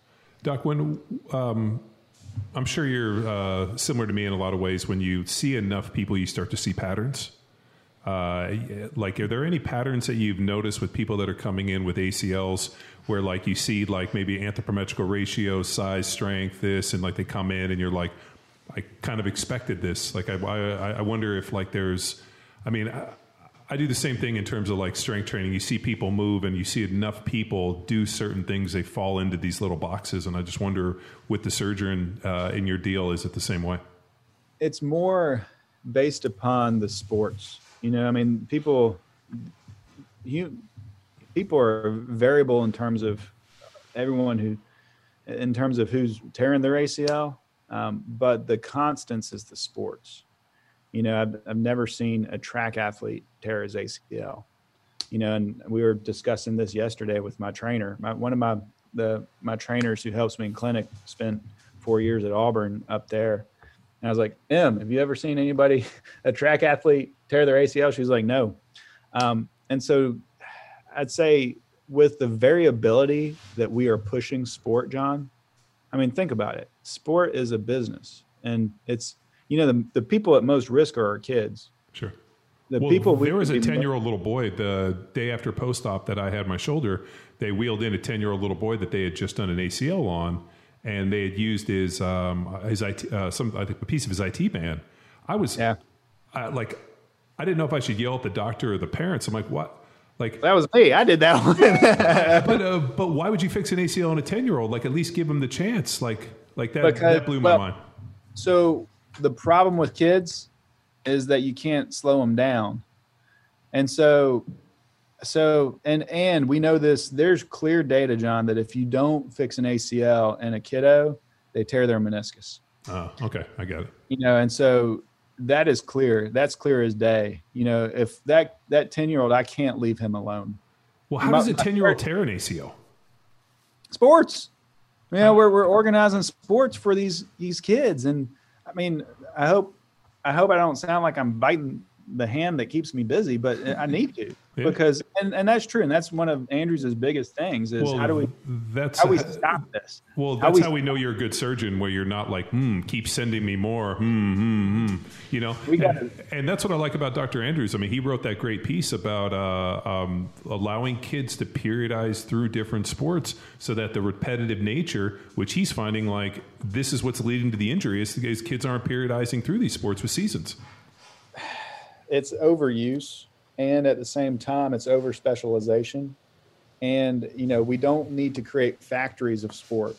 When you create factories of sport, the sports chew up people, and it chews them up and spits them out, and they're forever harmed because of it. And we got to just ease off on how crazy we are about sports. All these softball leagues and volleyball leagues and swimming leagues and 24/7, kids going all over the world to do sport. Sure, we're getting some great athletes out of it, but we're also chewing up a lot of non-athletes with it. And they're harmed. Quick question.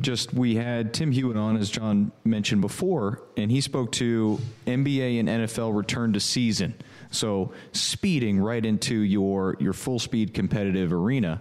So with this off season that we've been forced into as athletes, and the parents, quarantine off? Yes, the quarantine season, and the parents wanting to rush their kid back to sport full speed. Do you foresee any jump in injuries with the detraining effect that the kids got into, or teens or college athletes?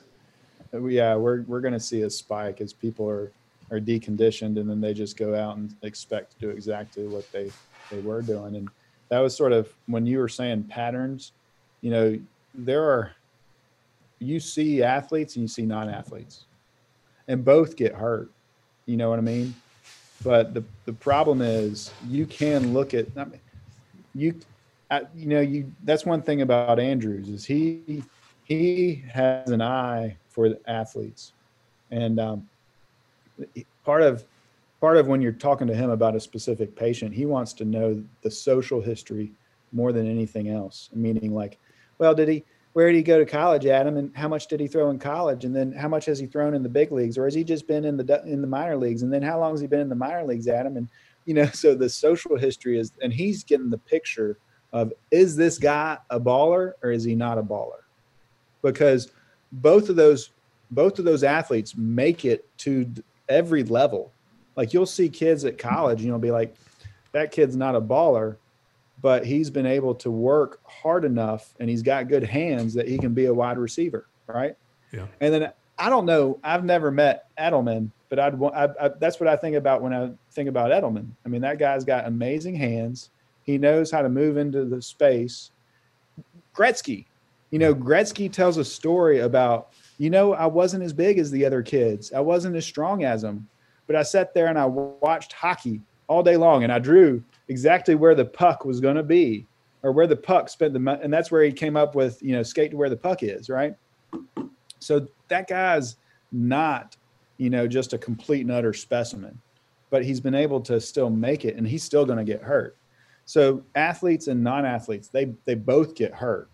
But, you're right about when we turn on from this break, we're not going to be conditioned to turn on. And probably the most risk is our throwers, because they haven't been throwing. So their UCLs have not been seeing the stress. And then they're going to go out and they're going to throw as hard as they can, thinking that they can. And they're going to pop, and same with ACLs. They haven't been playing soccer. And so they've probably lost some of their coordination. They're just going to go out and start playing soccer again. Why track with no ACLs? Because it's all sagittal, like you're sprinting down a track. There's no change of direction. You have no defender trying to light you up that you have to move evasive. I think the last thing you said is probably pretty important. The most common re-injury after ACL in the NFL is wide receivers. And I think it's because wide receivers don't really know when they're going to get hit or how they're going to get hit and from what angle. A track athlete, he's predicting he knows what's coming up next, but not a wide receiver, and running backs too, running backs don't. So it's all about awareness and preparation of your body pretty quickly to an impact or a change in direction. And a track athlete always knows when he's changing directions, right?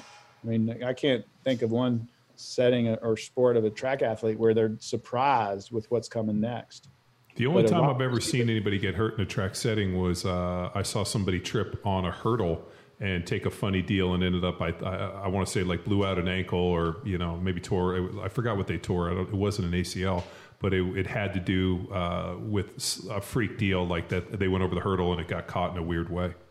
or pole vaulters. Yeah, pole vaulters. They're, we had a pole vaulter last week who had a bad knee, but it's just not as common. I think you're hitting it with the surprise and the change of direction and the unpredictability of the sport versus predictability of it. Do you think that the over specialization that can be, could it be argued that it's under generalization as well? Like I'm just thinking of compensatory type of training, since we're before that sport specific piece, right? At Power Athlete, we're working with strength coaches doing a foundation of relatively general training in the forms of like squatting, stepping, lunging, upper body work, lower body work, that kind of filters into a bit of individuality and specialization towards sports, but it's not necessarily sport specific. If you got these because kids, we don't teach people to use ball, like that's right. Like that's what pisses me off, especially in what Luke's getting to about people selling sport specific training. And I'm like, oh, is it on the field? Are you the coach? You can't do sport specific training in a gym environment. That's all general training. So I guess, and that's where it was a bit of the impetus for our ACL injury prevention course is let's arm sport coaches and strength coaches with like a general approach that's sports agnostic that addresses some of the risk factors that Dr. Hewitt was talking about. I guess long form into a more pointed question, is there data or do you observe whether or not some of these athletes that come in, are they participating in well-crafted strength and conditioning programs, or is it just like I play sports and that's how I train? Yeah, you're hitting it.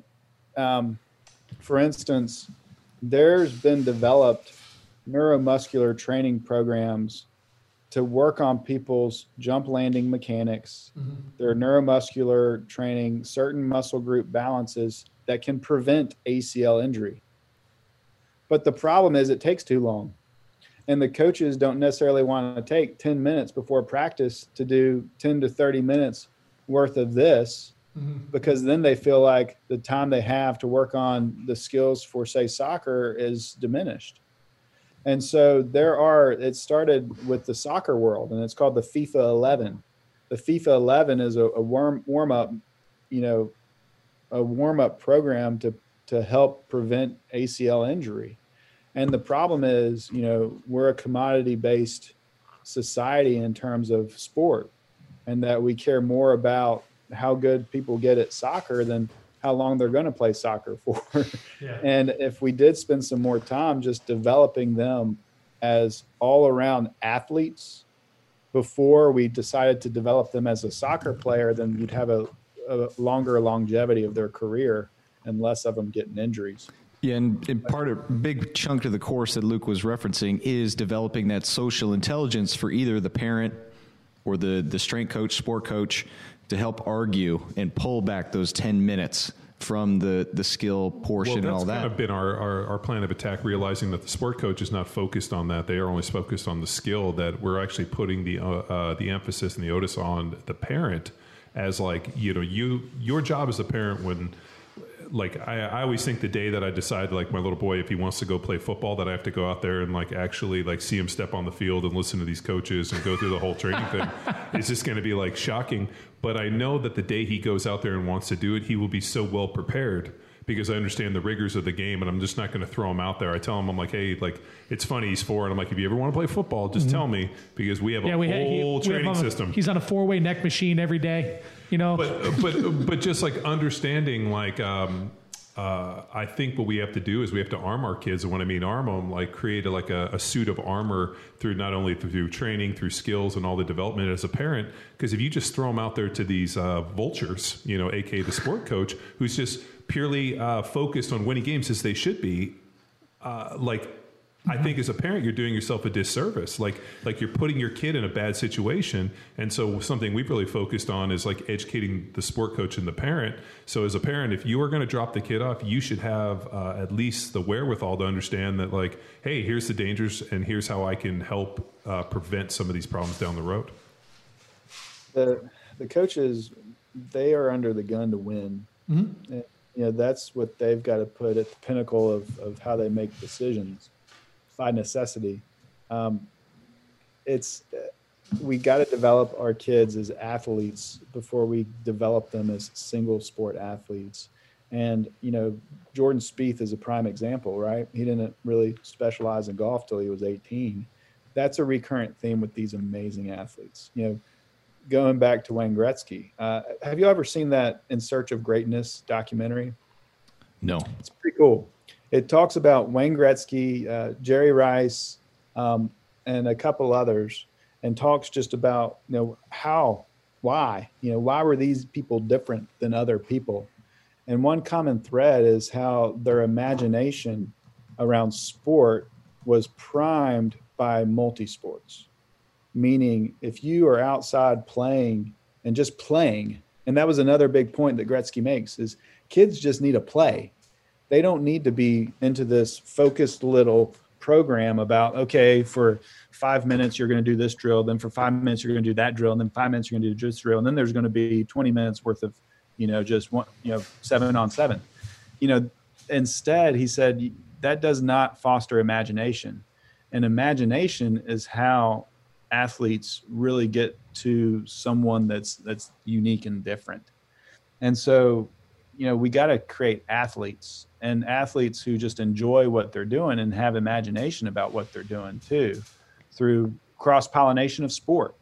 And then when they're at the right time, then specialize them to a sport when the time's right. And the time's right, it's probably college. It's probably not before it. But, we're grinding our kids, and, you're right. There's serpents, people come in all types, but, you got to be careful with coaches. I love them, but you got to be careful with them because, they got to win if they want to keep their job.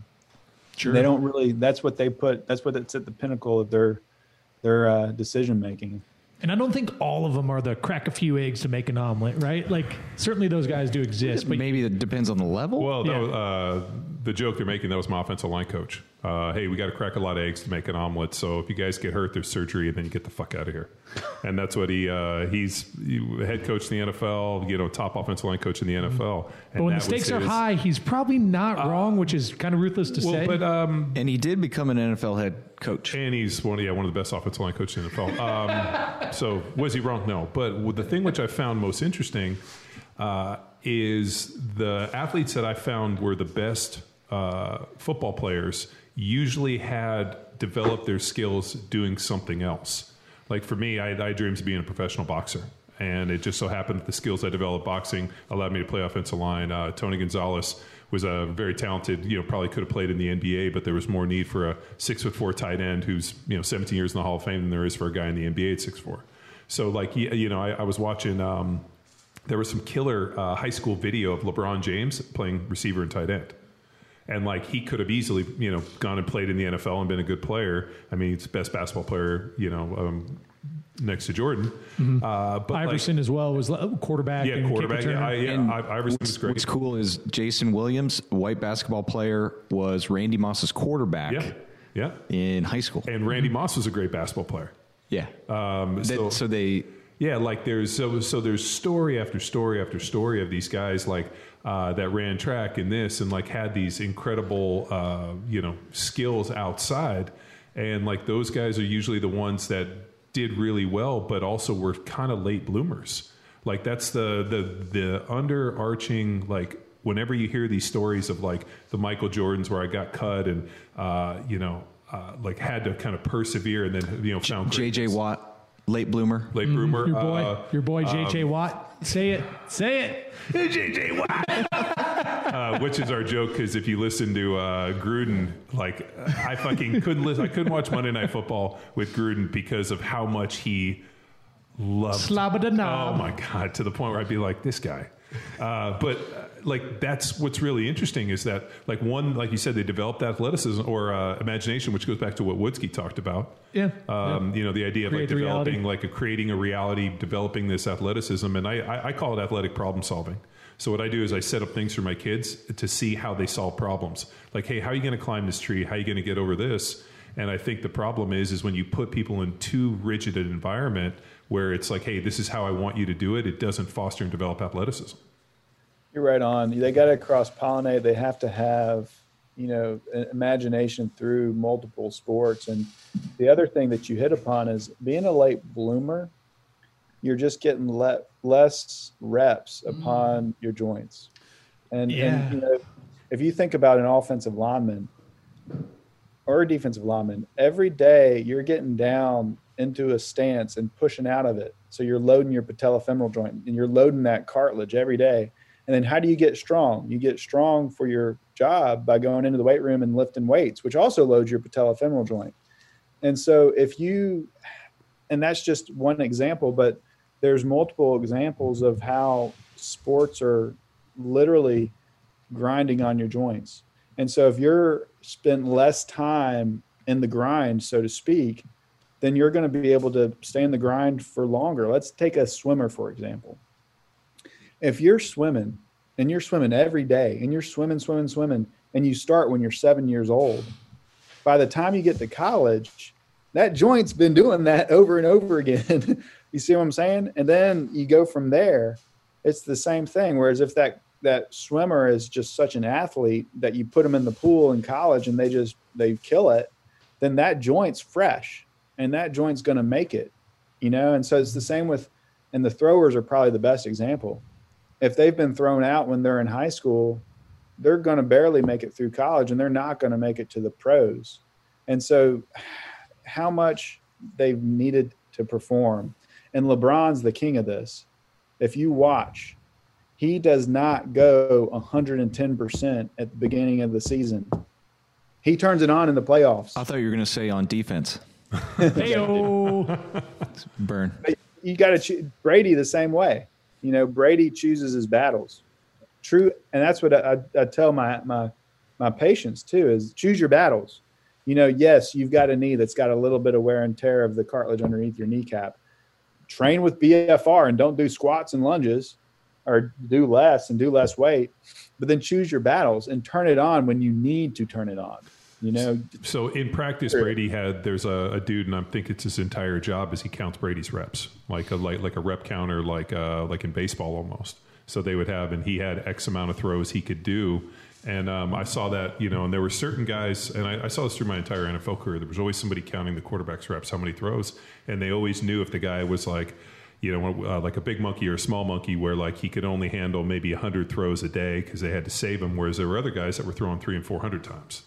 And it's just pretty interesting, like seeing like, this guy had an injury, he's getting older, he can't do this, or he just can't handle the volume.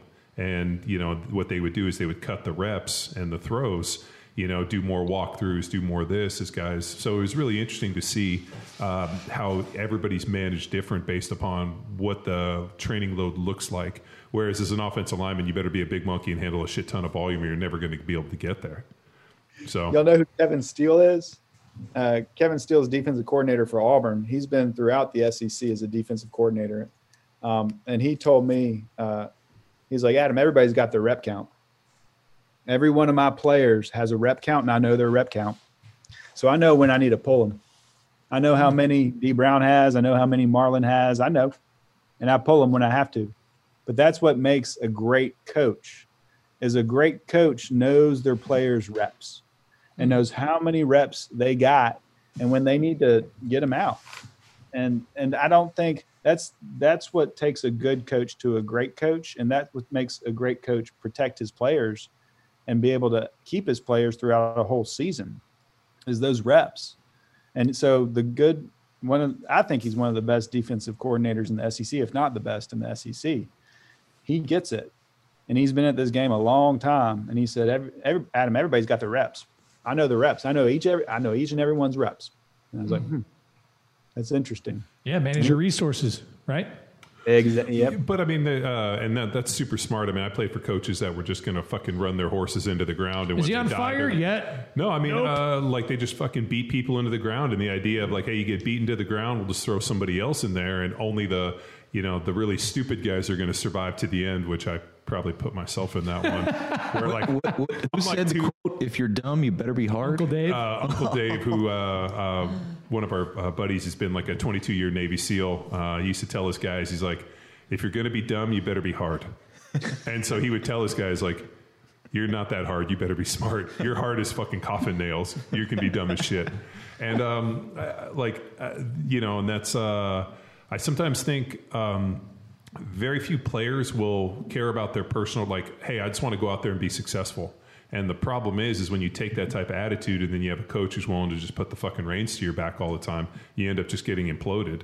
So, I mean, to hear that there's coaches that are smart and being like, you know what, I know this dude will run through a wall. Let me manage him.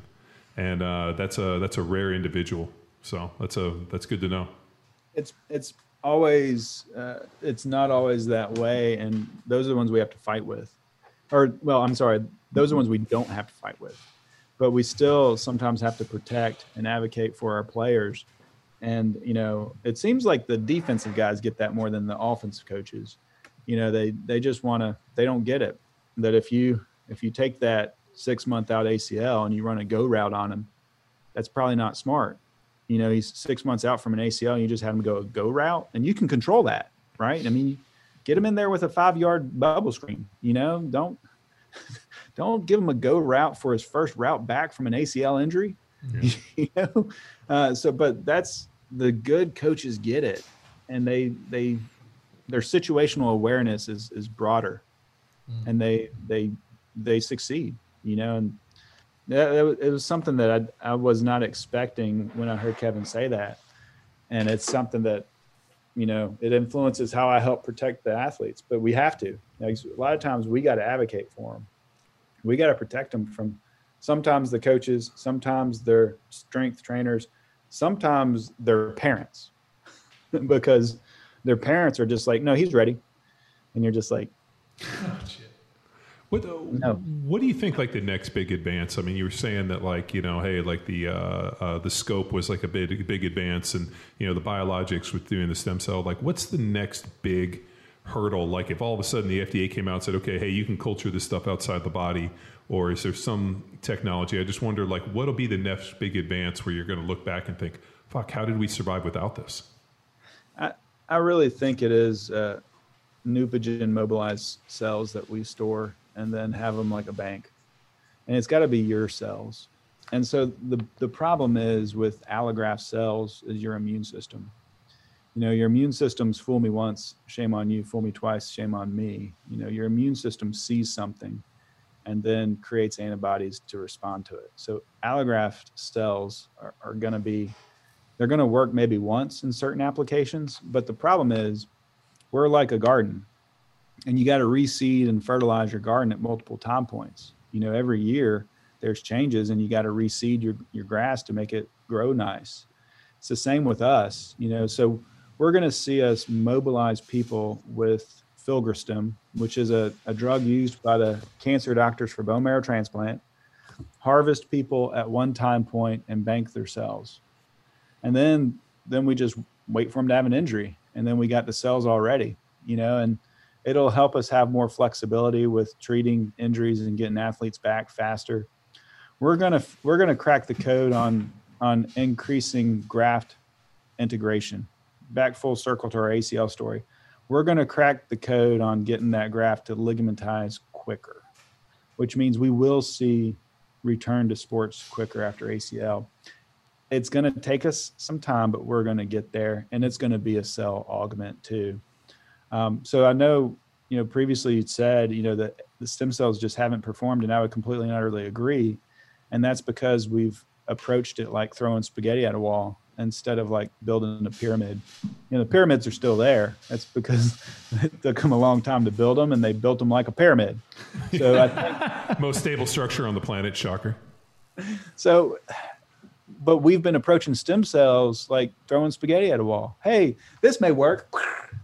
Hey, we'll just charge people thousands of dollars for this, and see if it works. Hey, we'll just take people's fat and shake it up in this canister and squirt in their knee and see if it works. Hey, we'll just chop up placenta and put it in someone's knee and see if it works. So, we've been approaching stem cells, haphazardly. Not everybody, but the majority of the population in terms of providers. But there are technologies that are being developed like pyramids, and those will be there. And I'm convinced giving people Neupogen, taking their blood, storing it is the future for that. it's gonna be a game changer, because then I can improve your biology just like that, instead of, only having success with, pure athletes, people who are not mere mortals. Is there like an element? I know, like when you did like the marrow transplant on me, you asked some questions like, "Hey, man, yours was extremely dense and thick." Like, and we kind of went over: was it diet? Was it training? What did it look like? I mean, is there a case to say that if you're going in for some form of orthopedic injury, like having a kind of a backlog of not only like training, fitness, so that like you have a greater chance? It's like as you're cutting through the tissue, it's easier to cut through, and like, because I imagine you're working with like the world's best athletes, and then the average person comes in and you're like, oh shit, this is a way fucking different deal. You're right on. People's biology is different, and people who are pure athletes are just different. Their tissues are stronger. They've got more cells in their bone marrow. Those are there. Then you also have people who are just constantly being athletic. And if you're constantly being athletic, then your biology's better. So there's two things. There's one, just how good your genes are. And that, you can't really control. Your genes are your genes. But the second thing is how good your biology system is. And that goes back to health. That goes back to what you eat. That goes back to how much you exercise. And that you can control. And so, yes, exercising every day for at least 20 minutes is a must, because that's how you condition your bone marrow to turn over and repopulate itself. And within your bone marrow are these cells with stem capability. And then they mobilize to your bloodstream when you exercise and when you're injured, and then they help you heal. The other thing that, I got pushed into vegetarianism by my wife about 10 years ago, and I still haven't been able to go completely vegetarian, because good. I love barbecue. I love oysters, and you just can't. But hard. But what I will say is that I think there is something to a vegetarian and a vegan diet, and there's two pieces of observation to share. One, blue zones. If you get a chance, just kind of peruse or read this book called Blue Zones, where they went back and these two brothers just researched mortality rates all over the world, and found certain locations where people lived longer, and they identified them as blue zones.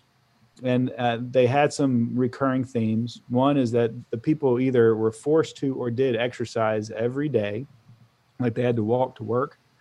The other thing was that they had good communal support, meaning they had communal system where they had good just personal interactions. And then one of the third things that stuck out to me was that they were predominantly agrarian-based diets. All of them, the amount of meat that they ate in a week was probably the size of their fist.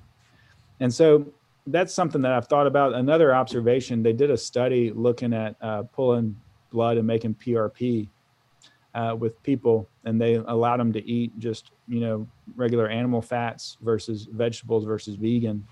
And the PRPs, what's in your plasma is a lot different if you don't consume a lot of animal fat. Your plasma is cloudy if you consume a lot of animal fat, and that makes sense, versus it's pretty crystal clear if you're predominantly a vegetable-based diet. So is one better than the other? I mean, why to say like, hey, if the plasma is clear versus cloudy, is one better than the other?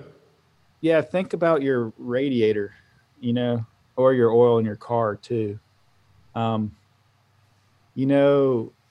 Although I haven't been able to go all vegan because I like animal fats. If I could, I would. If I just was able to just say, Adam's brain is going to do what is going to make Adamans live the longest, it probably would be to be a vegan, because animal fat it's dense. As your bodies break it down, it is globules of fat floating through your bloodstream. And then those globules of fat go through your brain and go through your heart, and then cause some changes in the arteries of your heart that do lead to coronary artery disease, and probably go through your brain and are associated to a certain length with how well your brain functions for a long time. And then, those animal fats circling through all of your arteries and veins ultimately does change you. And so it's easy to say that, it's really hard to do. Just Google old vegans if you want an interesting thing. Like look at some like older vegans. They look awful. Like I just don't think they look good. Like I've met some people that were like older vegans, and like I like the people that I've met that were, like moderation's a key, exercise. I just performance wise, I've just never understood like a vegan approach. So I'm gonna disagree with you on that one. I'm sure Ken Ford would disagree with you on that one. Yeah, he's as well. a big keto guy. And well, sell me on keto. Tell me about that from that's probably a whole podcast, a whole episode. For me, on I got introduced to the keto diet through a guy named Mauro De Pasquale, my rookie year in the NFL, and it was a cyclical ketogenic diet, kind of higher protein, higher fat, no carb, and then with some constant carb refeeds. And it was very, very beneficial for me in terms of remodeling some body composition. But I also realized that I think I mitigated some of the concussion and some of the brain injury through my NFL career by staying relatively low carb and higher protein diet. So maybe with as the one thing you don't do give somebody after some form of acute brain trauma is glucose. So the idea of staying lower carb on the days and then, having some carb refeeds ended up being really beneficial. And I think when I got to the end of this thing, I might not have had the same cognitive issues that some of my other teammates had. But also I think that there's some extenuating circumstances. Like I didn't take the painkillers. A lot of guys, as take a ton of painkillers. Pain just never bothered me the same way. It was never something I ran from, or I was really I felt like guys were scared of pain.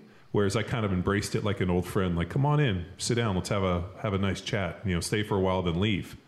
And I think making that deal with pain has allowed me to not take painkillers. Like I've never taken anything for my shoulder, I've taken some Aleve, maybe once, but pain just never really bothered me. And I sometimes think that might have been one of the reasons.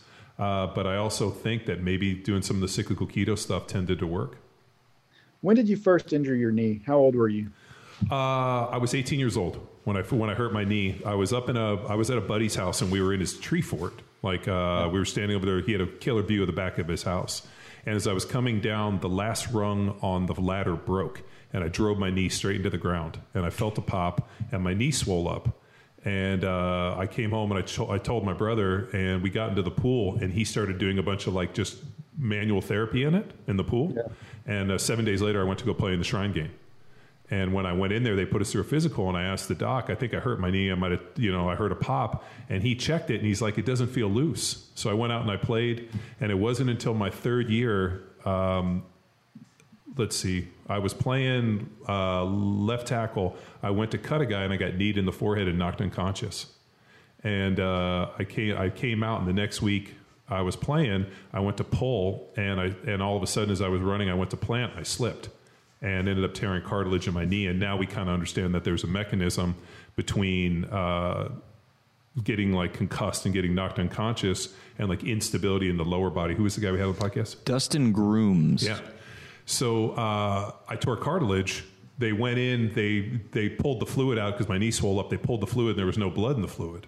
So the doctor was like, there's no blood, there's no ACL tear, so let's see if it goes away. It didn't go away. They went in and scoped it, and that's when the doc found out I didn't have an ACL. What cartilage did you tear? Was it a meniscus? Yeah, it was a meniscus. Yeah, it was a lateral meniscus.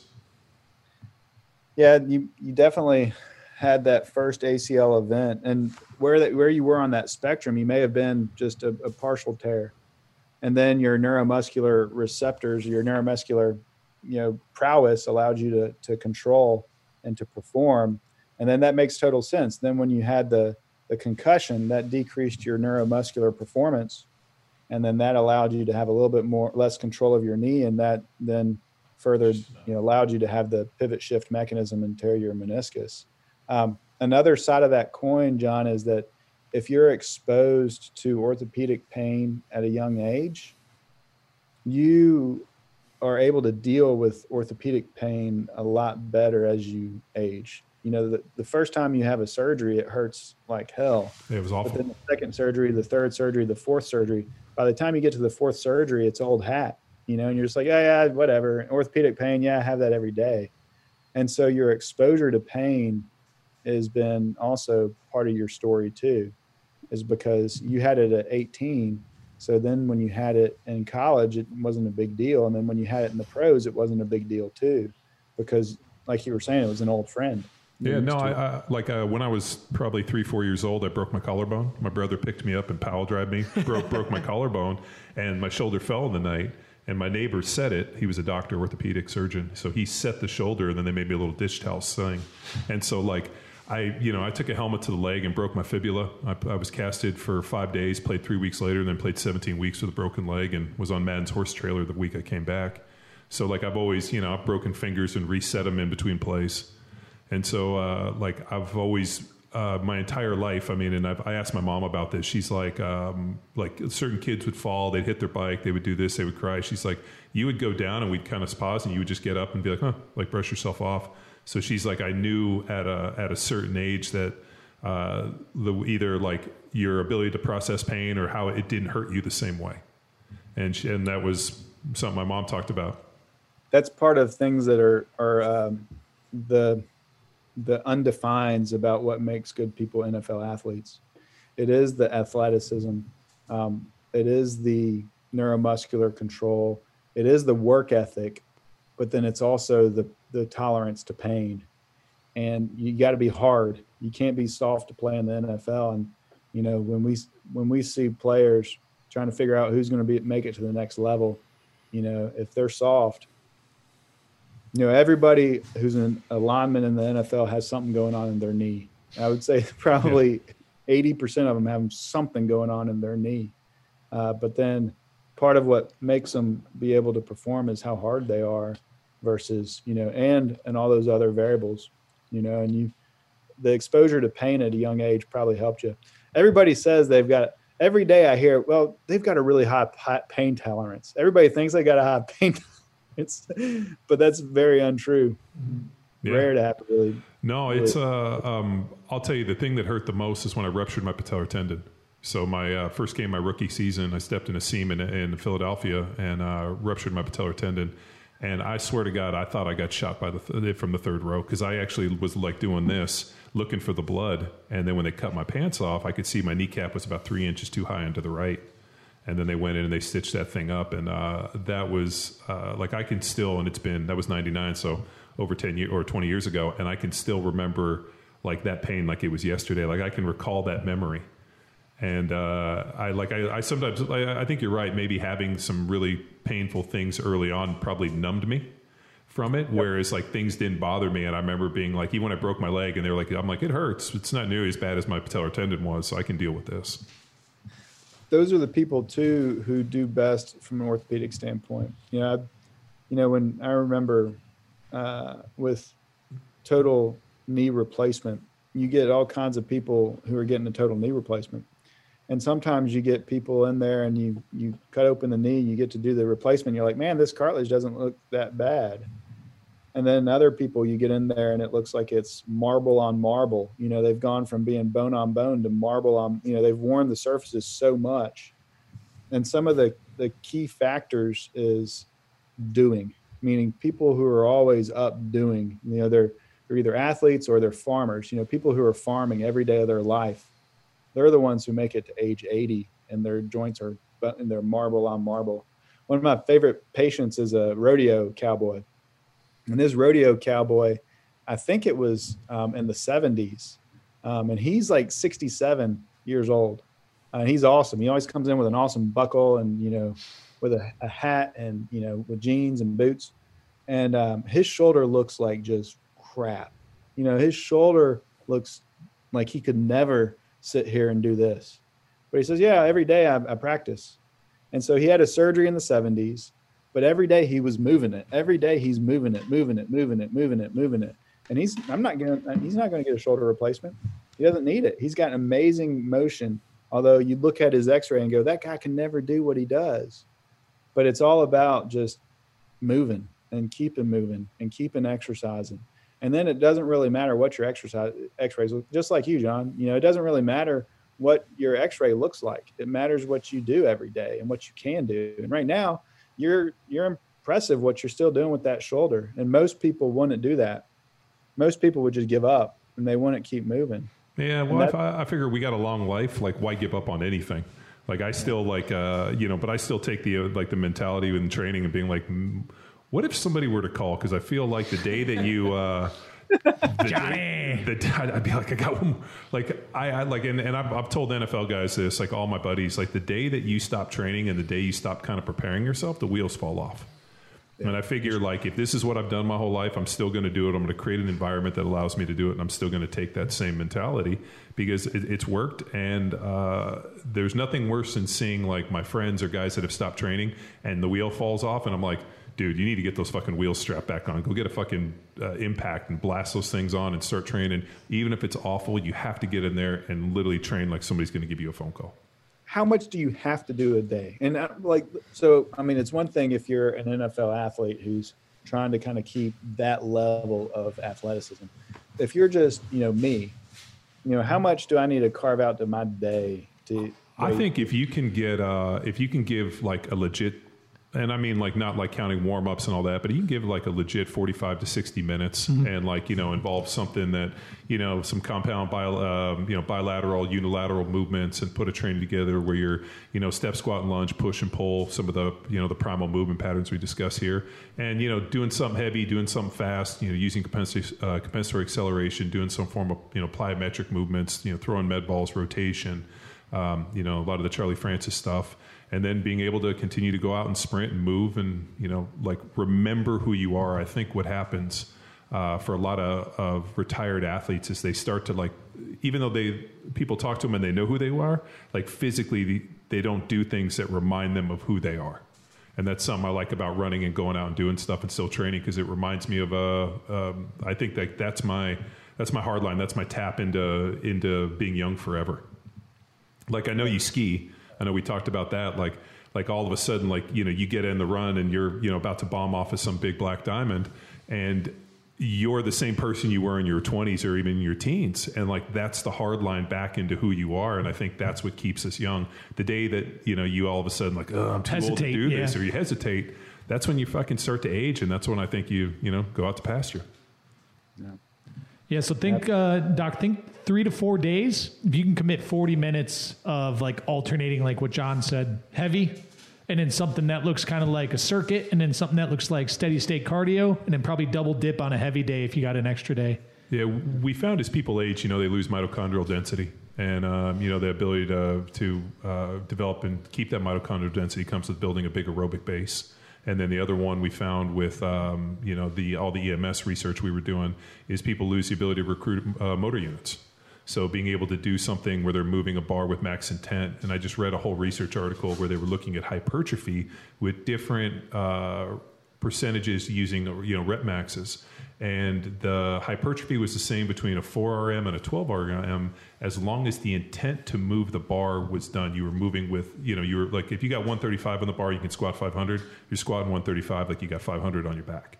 And so that compensatory acceleration, like moving with great intent and then focusing on like, I'm going to be as clued into this to move this bar from point A to point B as violently as possible. And that was something I learned early in my training when I was a kid training in the old powerlifters garage I used to train in. He always told me, he's like, I want you to break the weights. I want you to move these things violently. I want you to try to break them in half. I want you to use compensatory acceleration and just literally, I want you to fucking snap these things in half, move the bar. His joke was, don't lift weights like old people have sex, slow and careful. He's like, be violent. And it was something that I think that key allowed me to play in the NFL. Was just that violence in terms of movement. Yeah. And then that intent to move. I like that. Yeah, so have great intent. Because I think a lot of times the connection, and I saw this when I retired and we taught all the seminars of CrossFit, and I was fortunate to travel the world and work with people. The difference that I noticed between the world's best athletes and the average person was intent. Like, the world's best athletes have this like incredible like attention to detail and intent and understanding of what their movement from point A to point B is. Other people are just out there fucking brain dead, just moving through space and like just moving like, like there's, the hamsters on the wheel with no like direct line. And I remember telling people, I'm like, the difference is that you have to be so clued in on everything. And it's like a Sunday drive. Like if you're just listening to the radio, just cruising on an open road, opposed from, I'm in traffic, it's fucking honking, I'm in downtown New York, I'm racing from stoplight to stoplight. Like the intent and your focus is completely different. If you approach everything like you're driving in rush hour in New York on a hot summer day where everything's going 100 miles an hour and there's people stepping off of the curb and you have to have all of your faculties, opposed from just an open road somewhere in the middle of nowhere. So I thought that was a pretty good analogy that I was able to give people. And then when you tell them that and they're like, oh yeah, I just kind of go through the motions. And I'm like, do you think the world's best people go through the motions? They don't. Like, I'm sure for you, it's not, even Dr. Andrews, he goes and does the surgery. I'm sure that dude is like a computer, like downloading and processing information. He just doesn't put it on autopilot and mail it in. Focus. I like one of the lines from a Kanye song recently was, I'm not mean, I'm just focused. I ain't mean, I'm just focused. Yeah, but people interpret that as people being mean. I know we heard how Nick Saban was an asshole, when he first started at Alabama. But it wasn't that he was an asshole. It's just that he's focused. He's so focused on getting from A to B and then to C. And, just everything like you were saying, boom, boom, boom, boom, boom, boom, boom, not just cruising through life. And what you're saying is don't just cruise through a workout, focus, intention, and staying boom, boom, boom, boom, boom. That's what I need to start doing. I just riding a Peloton, listening to that guy tell me how fast to go. I need to start pushing and pulling on some stuff. I was thinking when we got something for you, Doc. When we had dinner at Ken Ford, so Ken Ford is still one of the most interesting people I've ever met, but he is like a foodie of like the highest order. He hired a private chef and we had this epic dinner, and I know you had a big ass steak and you ate it because you sat next to me, because if I had noticed that you hadn't had the steak, I was like looking around for people that might not have eaten theirs and I would have taken it. So I know you had that. I ate it. I did. Yeah, Ken, I'm not kidding you. Like Ken was like, hey, we're going to lunch. I'm like, where are we going? He's like, oh, we're going to the office. My private chef is cooking for us. And I was like a tear just streamed down my face. I'm like, that might be the best thing I've ever heard anybody tell. And it was unbelievable. Like the guy came in and he was like gave us some on fucking goddamn Ken Ford.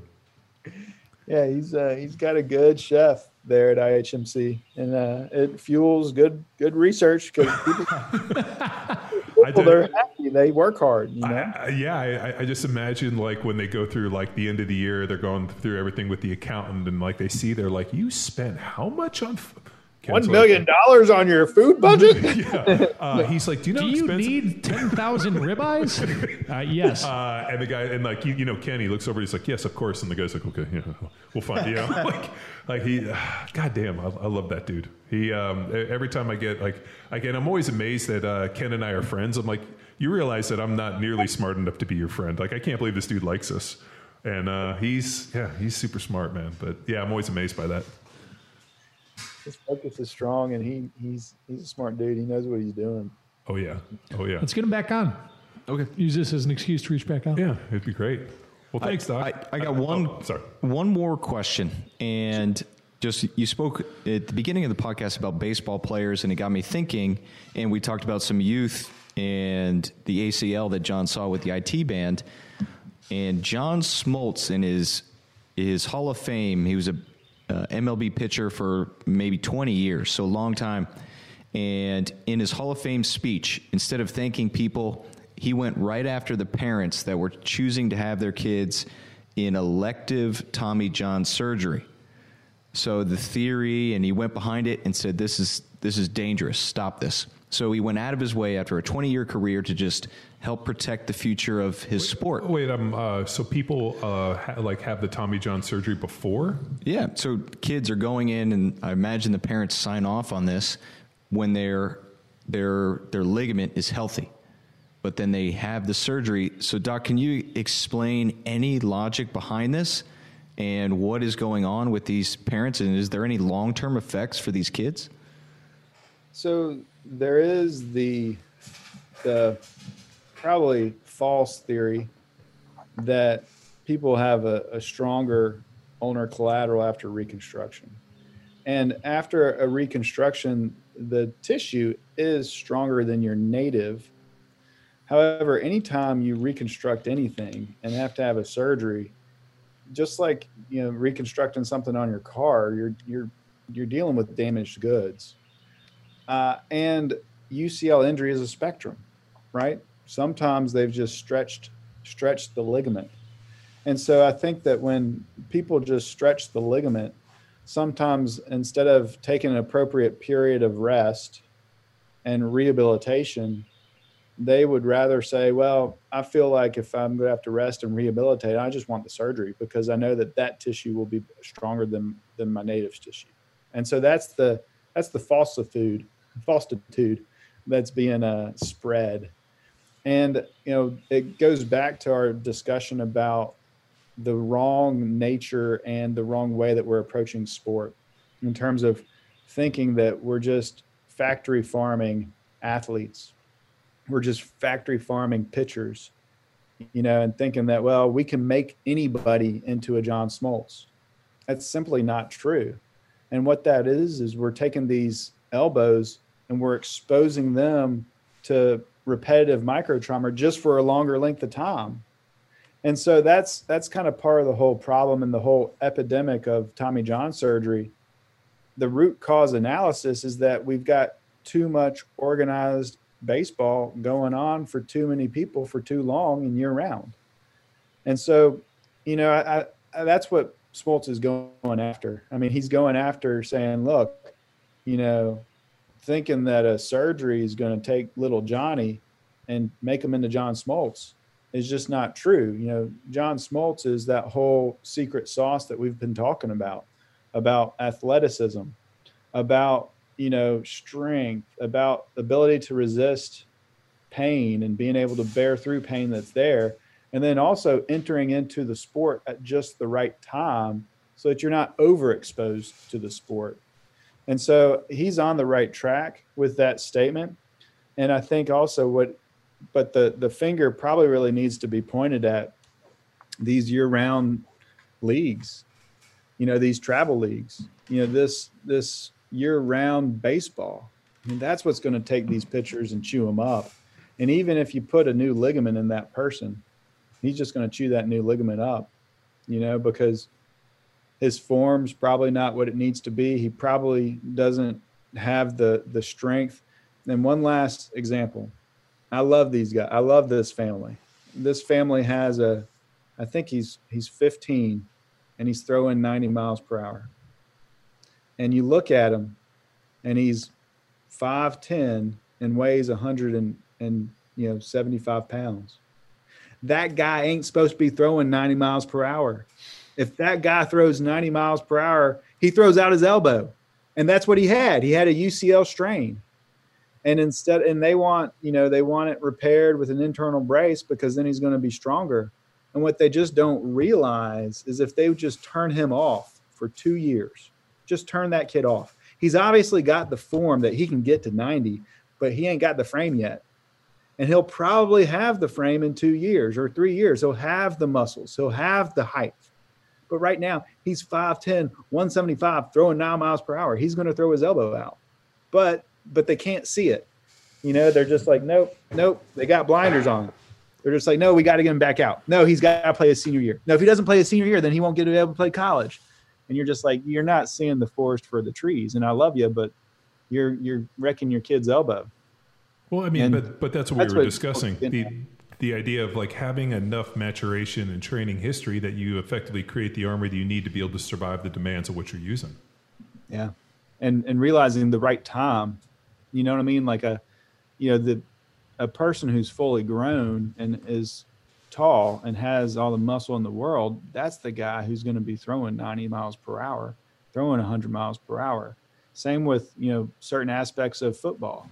You know, but we're putting these 13-year-olds out there, and then we clap and we highlight. We love it when they throw 90 miles per hour, and all we're doing is clapping when they're doing something that 15-year-old's going to hurt his elbow for life. We had a conversation about that with with the ACL, with ligament dominance versus muscle dominance. You know, those athletes that don't have enough strength, so then they're depending upon their ligaments to reduce force and do all these things, opposed from having more musculature, more strength, and more power to be able to allow the muscles to do what they need to do, which is, you know, apply and reduce force and generate force. Mm-hmm. Fatigue is when people get hurt, you know, and fatigue's when you're no longer using your muscles for the neuromuscular movement. You're using your ligaments, you know, and y'all probably for sure get that. Get strong and get in good shape. Yep. Injury risk reduction. People. And if you get hurt, call Dr. Ants. Doc. But Doc, I always tell people too, and a lot of people are like, well, I want to find somebody local. I'm like, if you got to go get on a plane to go find the best person, go find the best person and go interview them and talk to them and make sure you feel comfortable for them. Because they asked me, they're like, you flew all the way to Florida for your shoulder? And I'm like, yeah. Yeah. I flew from Philadelphia to Colorado. Like I was like, I have to find the right surgeon, or, you know, and it has to fall within the Stedman tree, or at least figure out with this stuff. But thank you so much for jumping on here, and also for, you know, working on me and helping me along. I really appreciate it. Thank you. Yeah, Doc, appreciate it. All good stuff. And if you want to follow Dr. Ants, you're on Instagram, and if you want to get a hold of you, they can. Yeah, let's say somebody out there wants to get a hold of you. How do they reach you, Doc? You know, shoot me an email, or just shoot me. That's probably the best thing. You know, if you're listening to this, you know, I've been kind of blind to the social media world, but you know, we're starting to get more involved in it and figure out how to participate in it. That's part of Andrewsism. Andrews, you know, says that you're never supposed to really market yourself, you know, but at the same time, social media is just how people are communicating, how people are interacting, and it's the evolution of it. You know, from this podcast, if you hear me, just send me an email. It's anz.adam.w@gmail.com. You know, and that's one thing that the Andrews distills in us, is if you just focus on taking good care of good people, then you probably don't even have to remember your office number. They'll find you. Yeah, no, I mean, people hunt you down.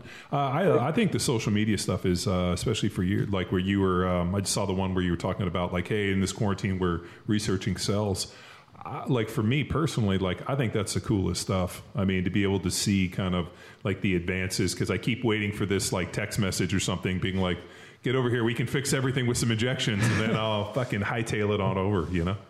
Yeah, that was fun. You know, we're balancing out what they will let us and won't let us. Well, what's appropriate with social media. So, you know, it's obviously that I can post, you know, pictures of stem cells on Instagram, but, you know, cadaver dissections, was that something y'all like to see? You know, a knee and where we drill our ACL, PCL tunnels. Yeah. Some people do and some people don't, you know. So I think it's super interesting, maybe because I've had the procedure and then, you know, I'm always asleep during it. So it's like I never really got to see it. But I think it's fascinating. The one that I almost thought I was going to like, I just shook my head and was like, this is insane, was watching them do total knee replacements and a shoulder replacement.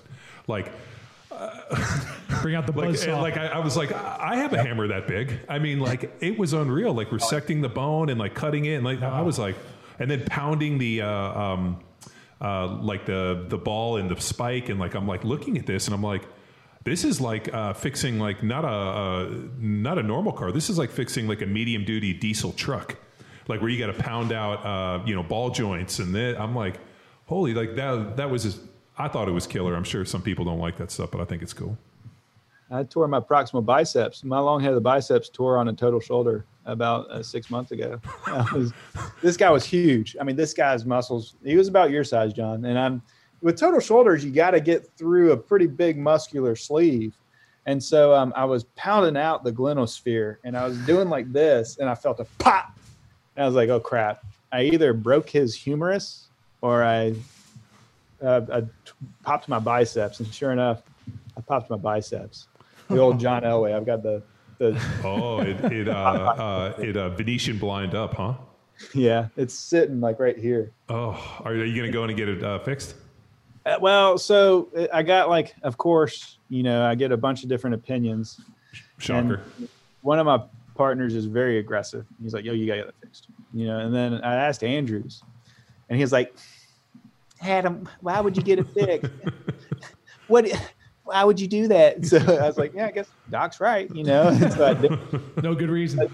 But now, like if I have to turn a screwdriver like this, it spasms up on me. And so I wish I had. But I think if I just keep getting in the weight room and, I think that I'll compensate, all the surrounding muscle compensate. And I'll be fine. BFR. Well, I mean, that's the interesting thing. I mean, as the body ends up compensating, and it's, there's a guy named Craig Bueller who does a deal called AMET, Activated Muscle Integration, AMET, out of Caseville, Utah. And he made a great point working with all these Olympic athletes that the world's best athletes are the ones that can find a way to compensate around injury. And he's like, like everybody's injured, but how well you can perform with the injury is what dictates. And I always thought that was pretty fascinating. And he's like, some people, like you said, like they have this injury and they can't do anything. Other people, they just body compensates around it and like nothing ever misses. So it's pretty, but he always said, if you get to the point where it doesn't work the way you want, then you have to look at different ways. Adapt or die. Yeah. Right. Mm-hmm. Good stuff. 2 hours. We did it. We did it. Thanks, Doc, and thank you, Power Athlete Nation, for listening to another episode of the premier podcast in strength and conditioning. Now it's time for you to empower your performance. If you have questions for Dr. Ants, he's actually offered up what sounds like is his personal email address, ants.adam.w@gmail.com. So please, no superstitious email chains or Nigerian prince propositions. A more formal patient form is also available on andrewsinstitute.com/physicians. And you can check out everything you need to know about ACL injury prevention by heading to academy.powerathletehq.com and clicking on the ACL injury prevention course. Until next time, bye!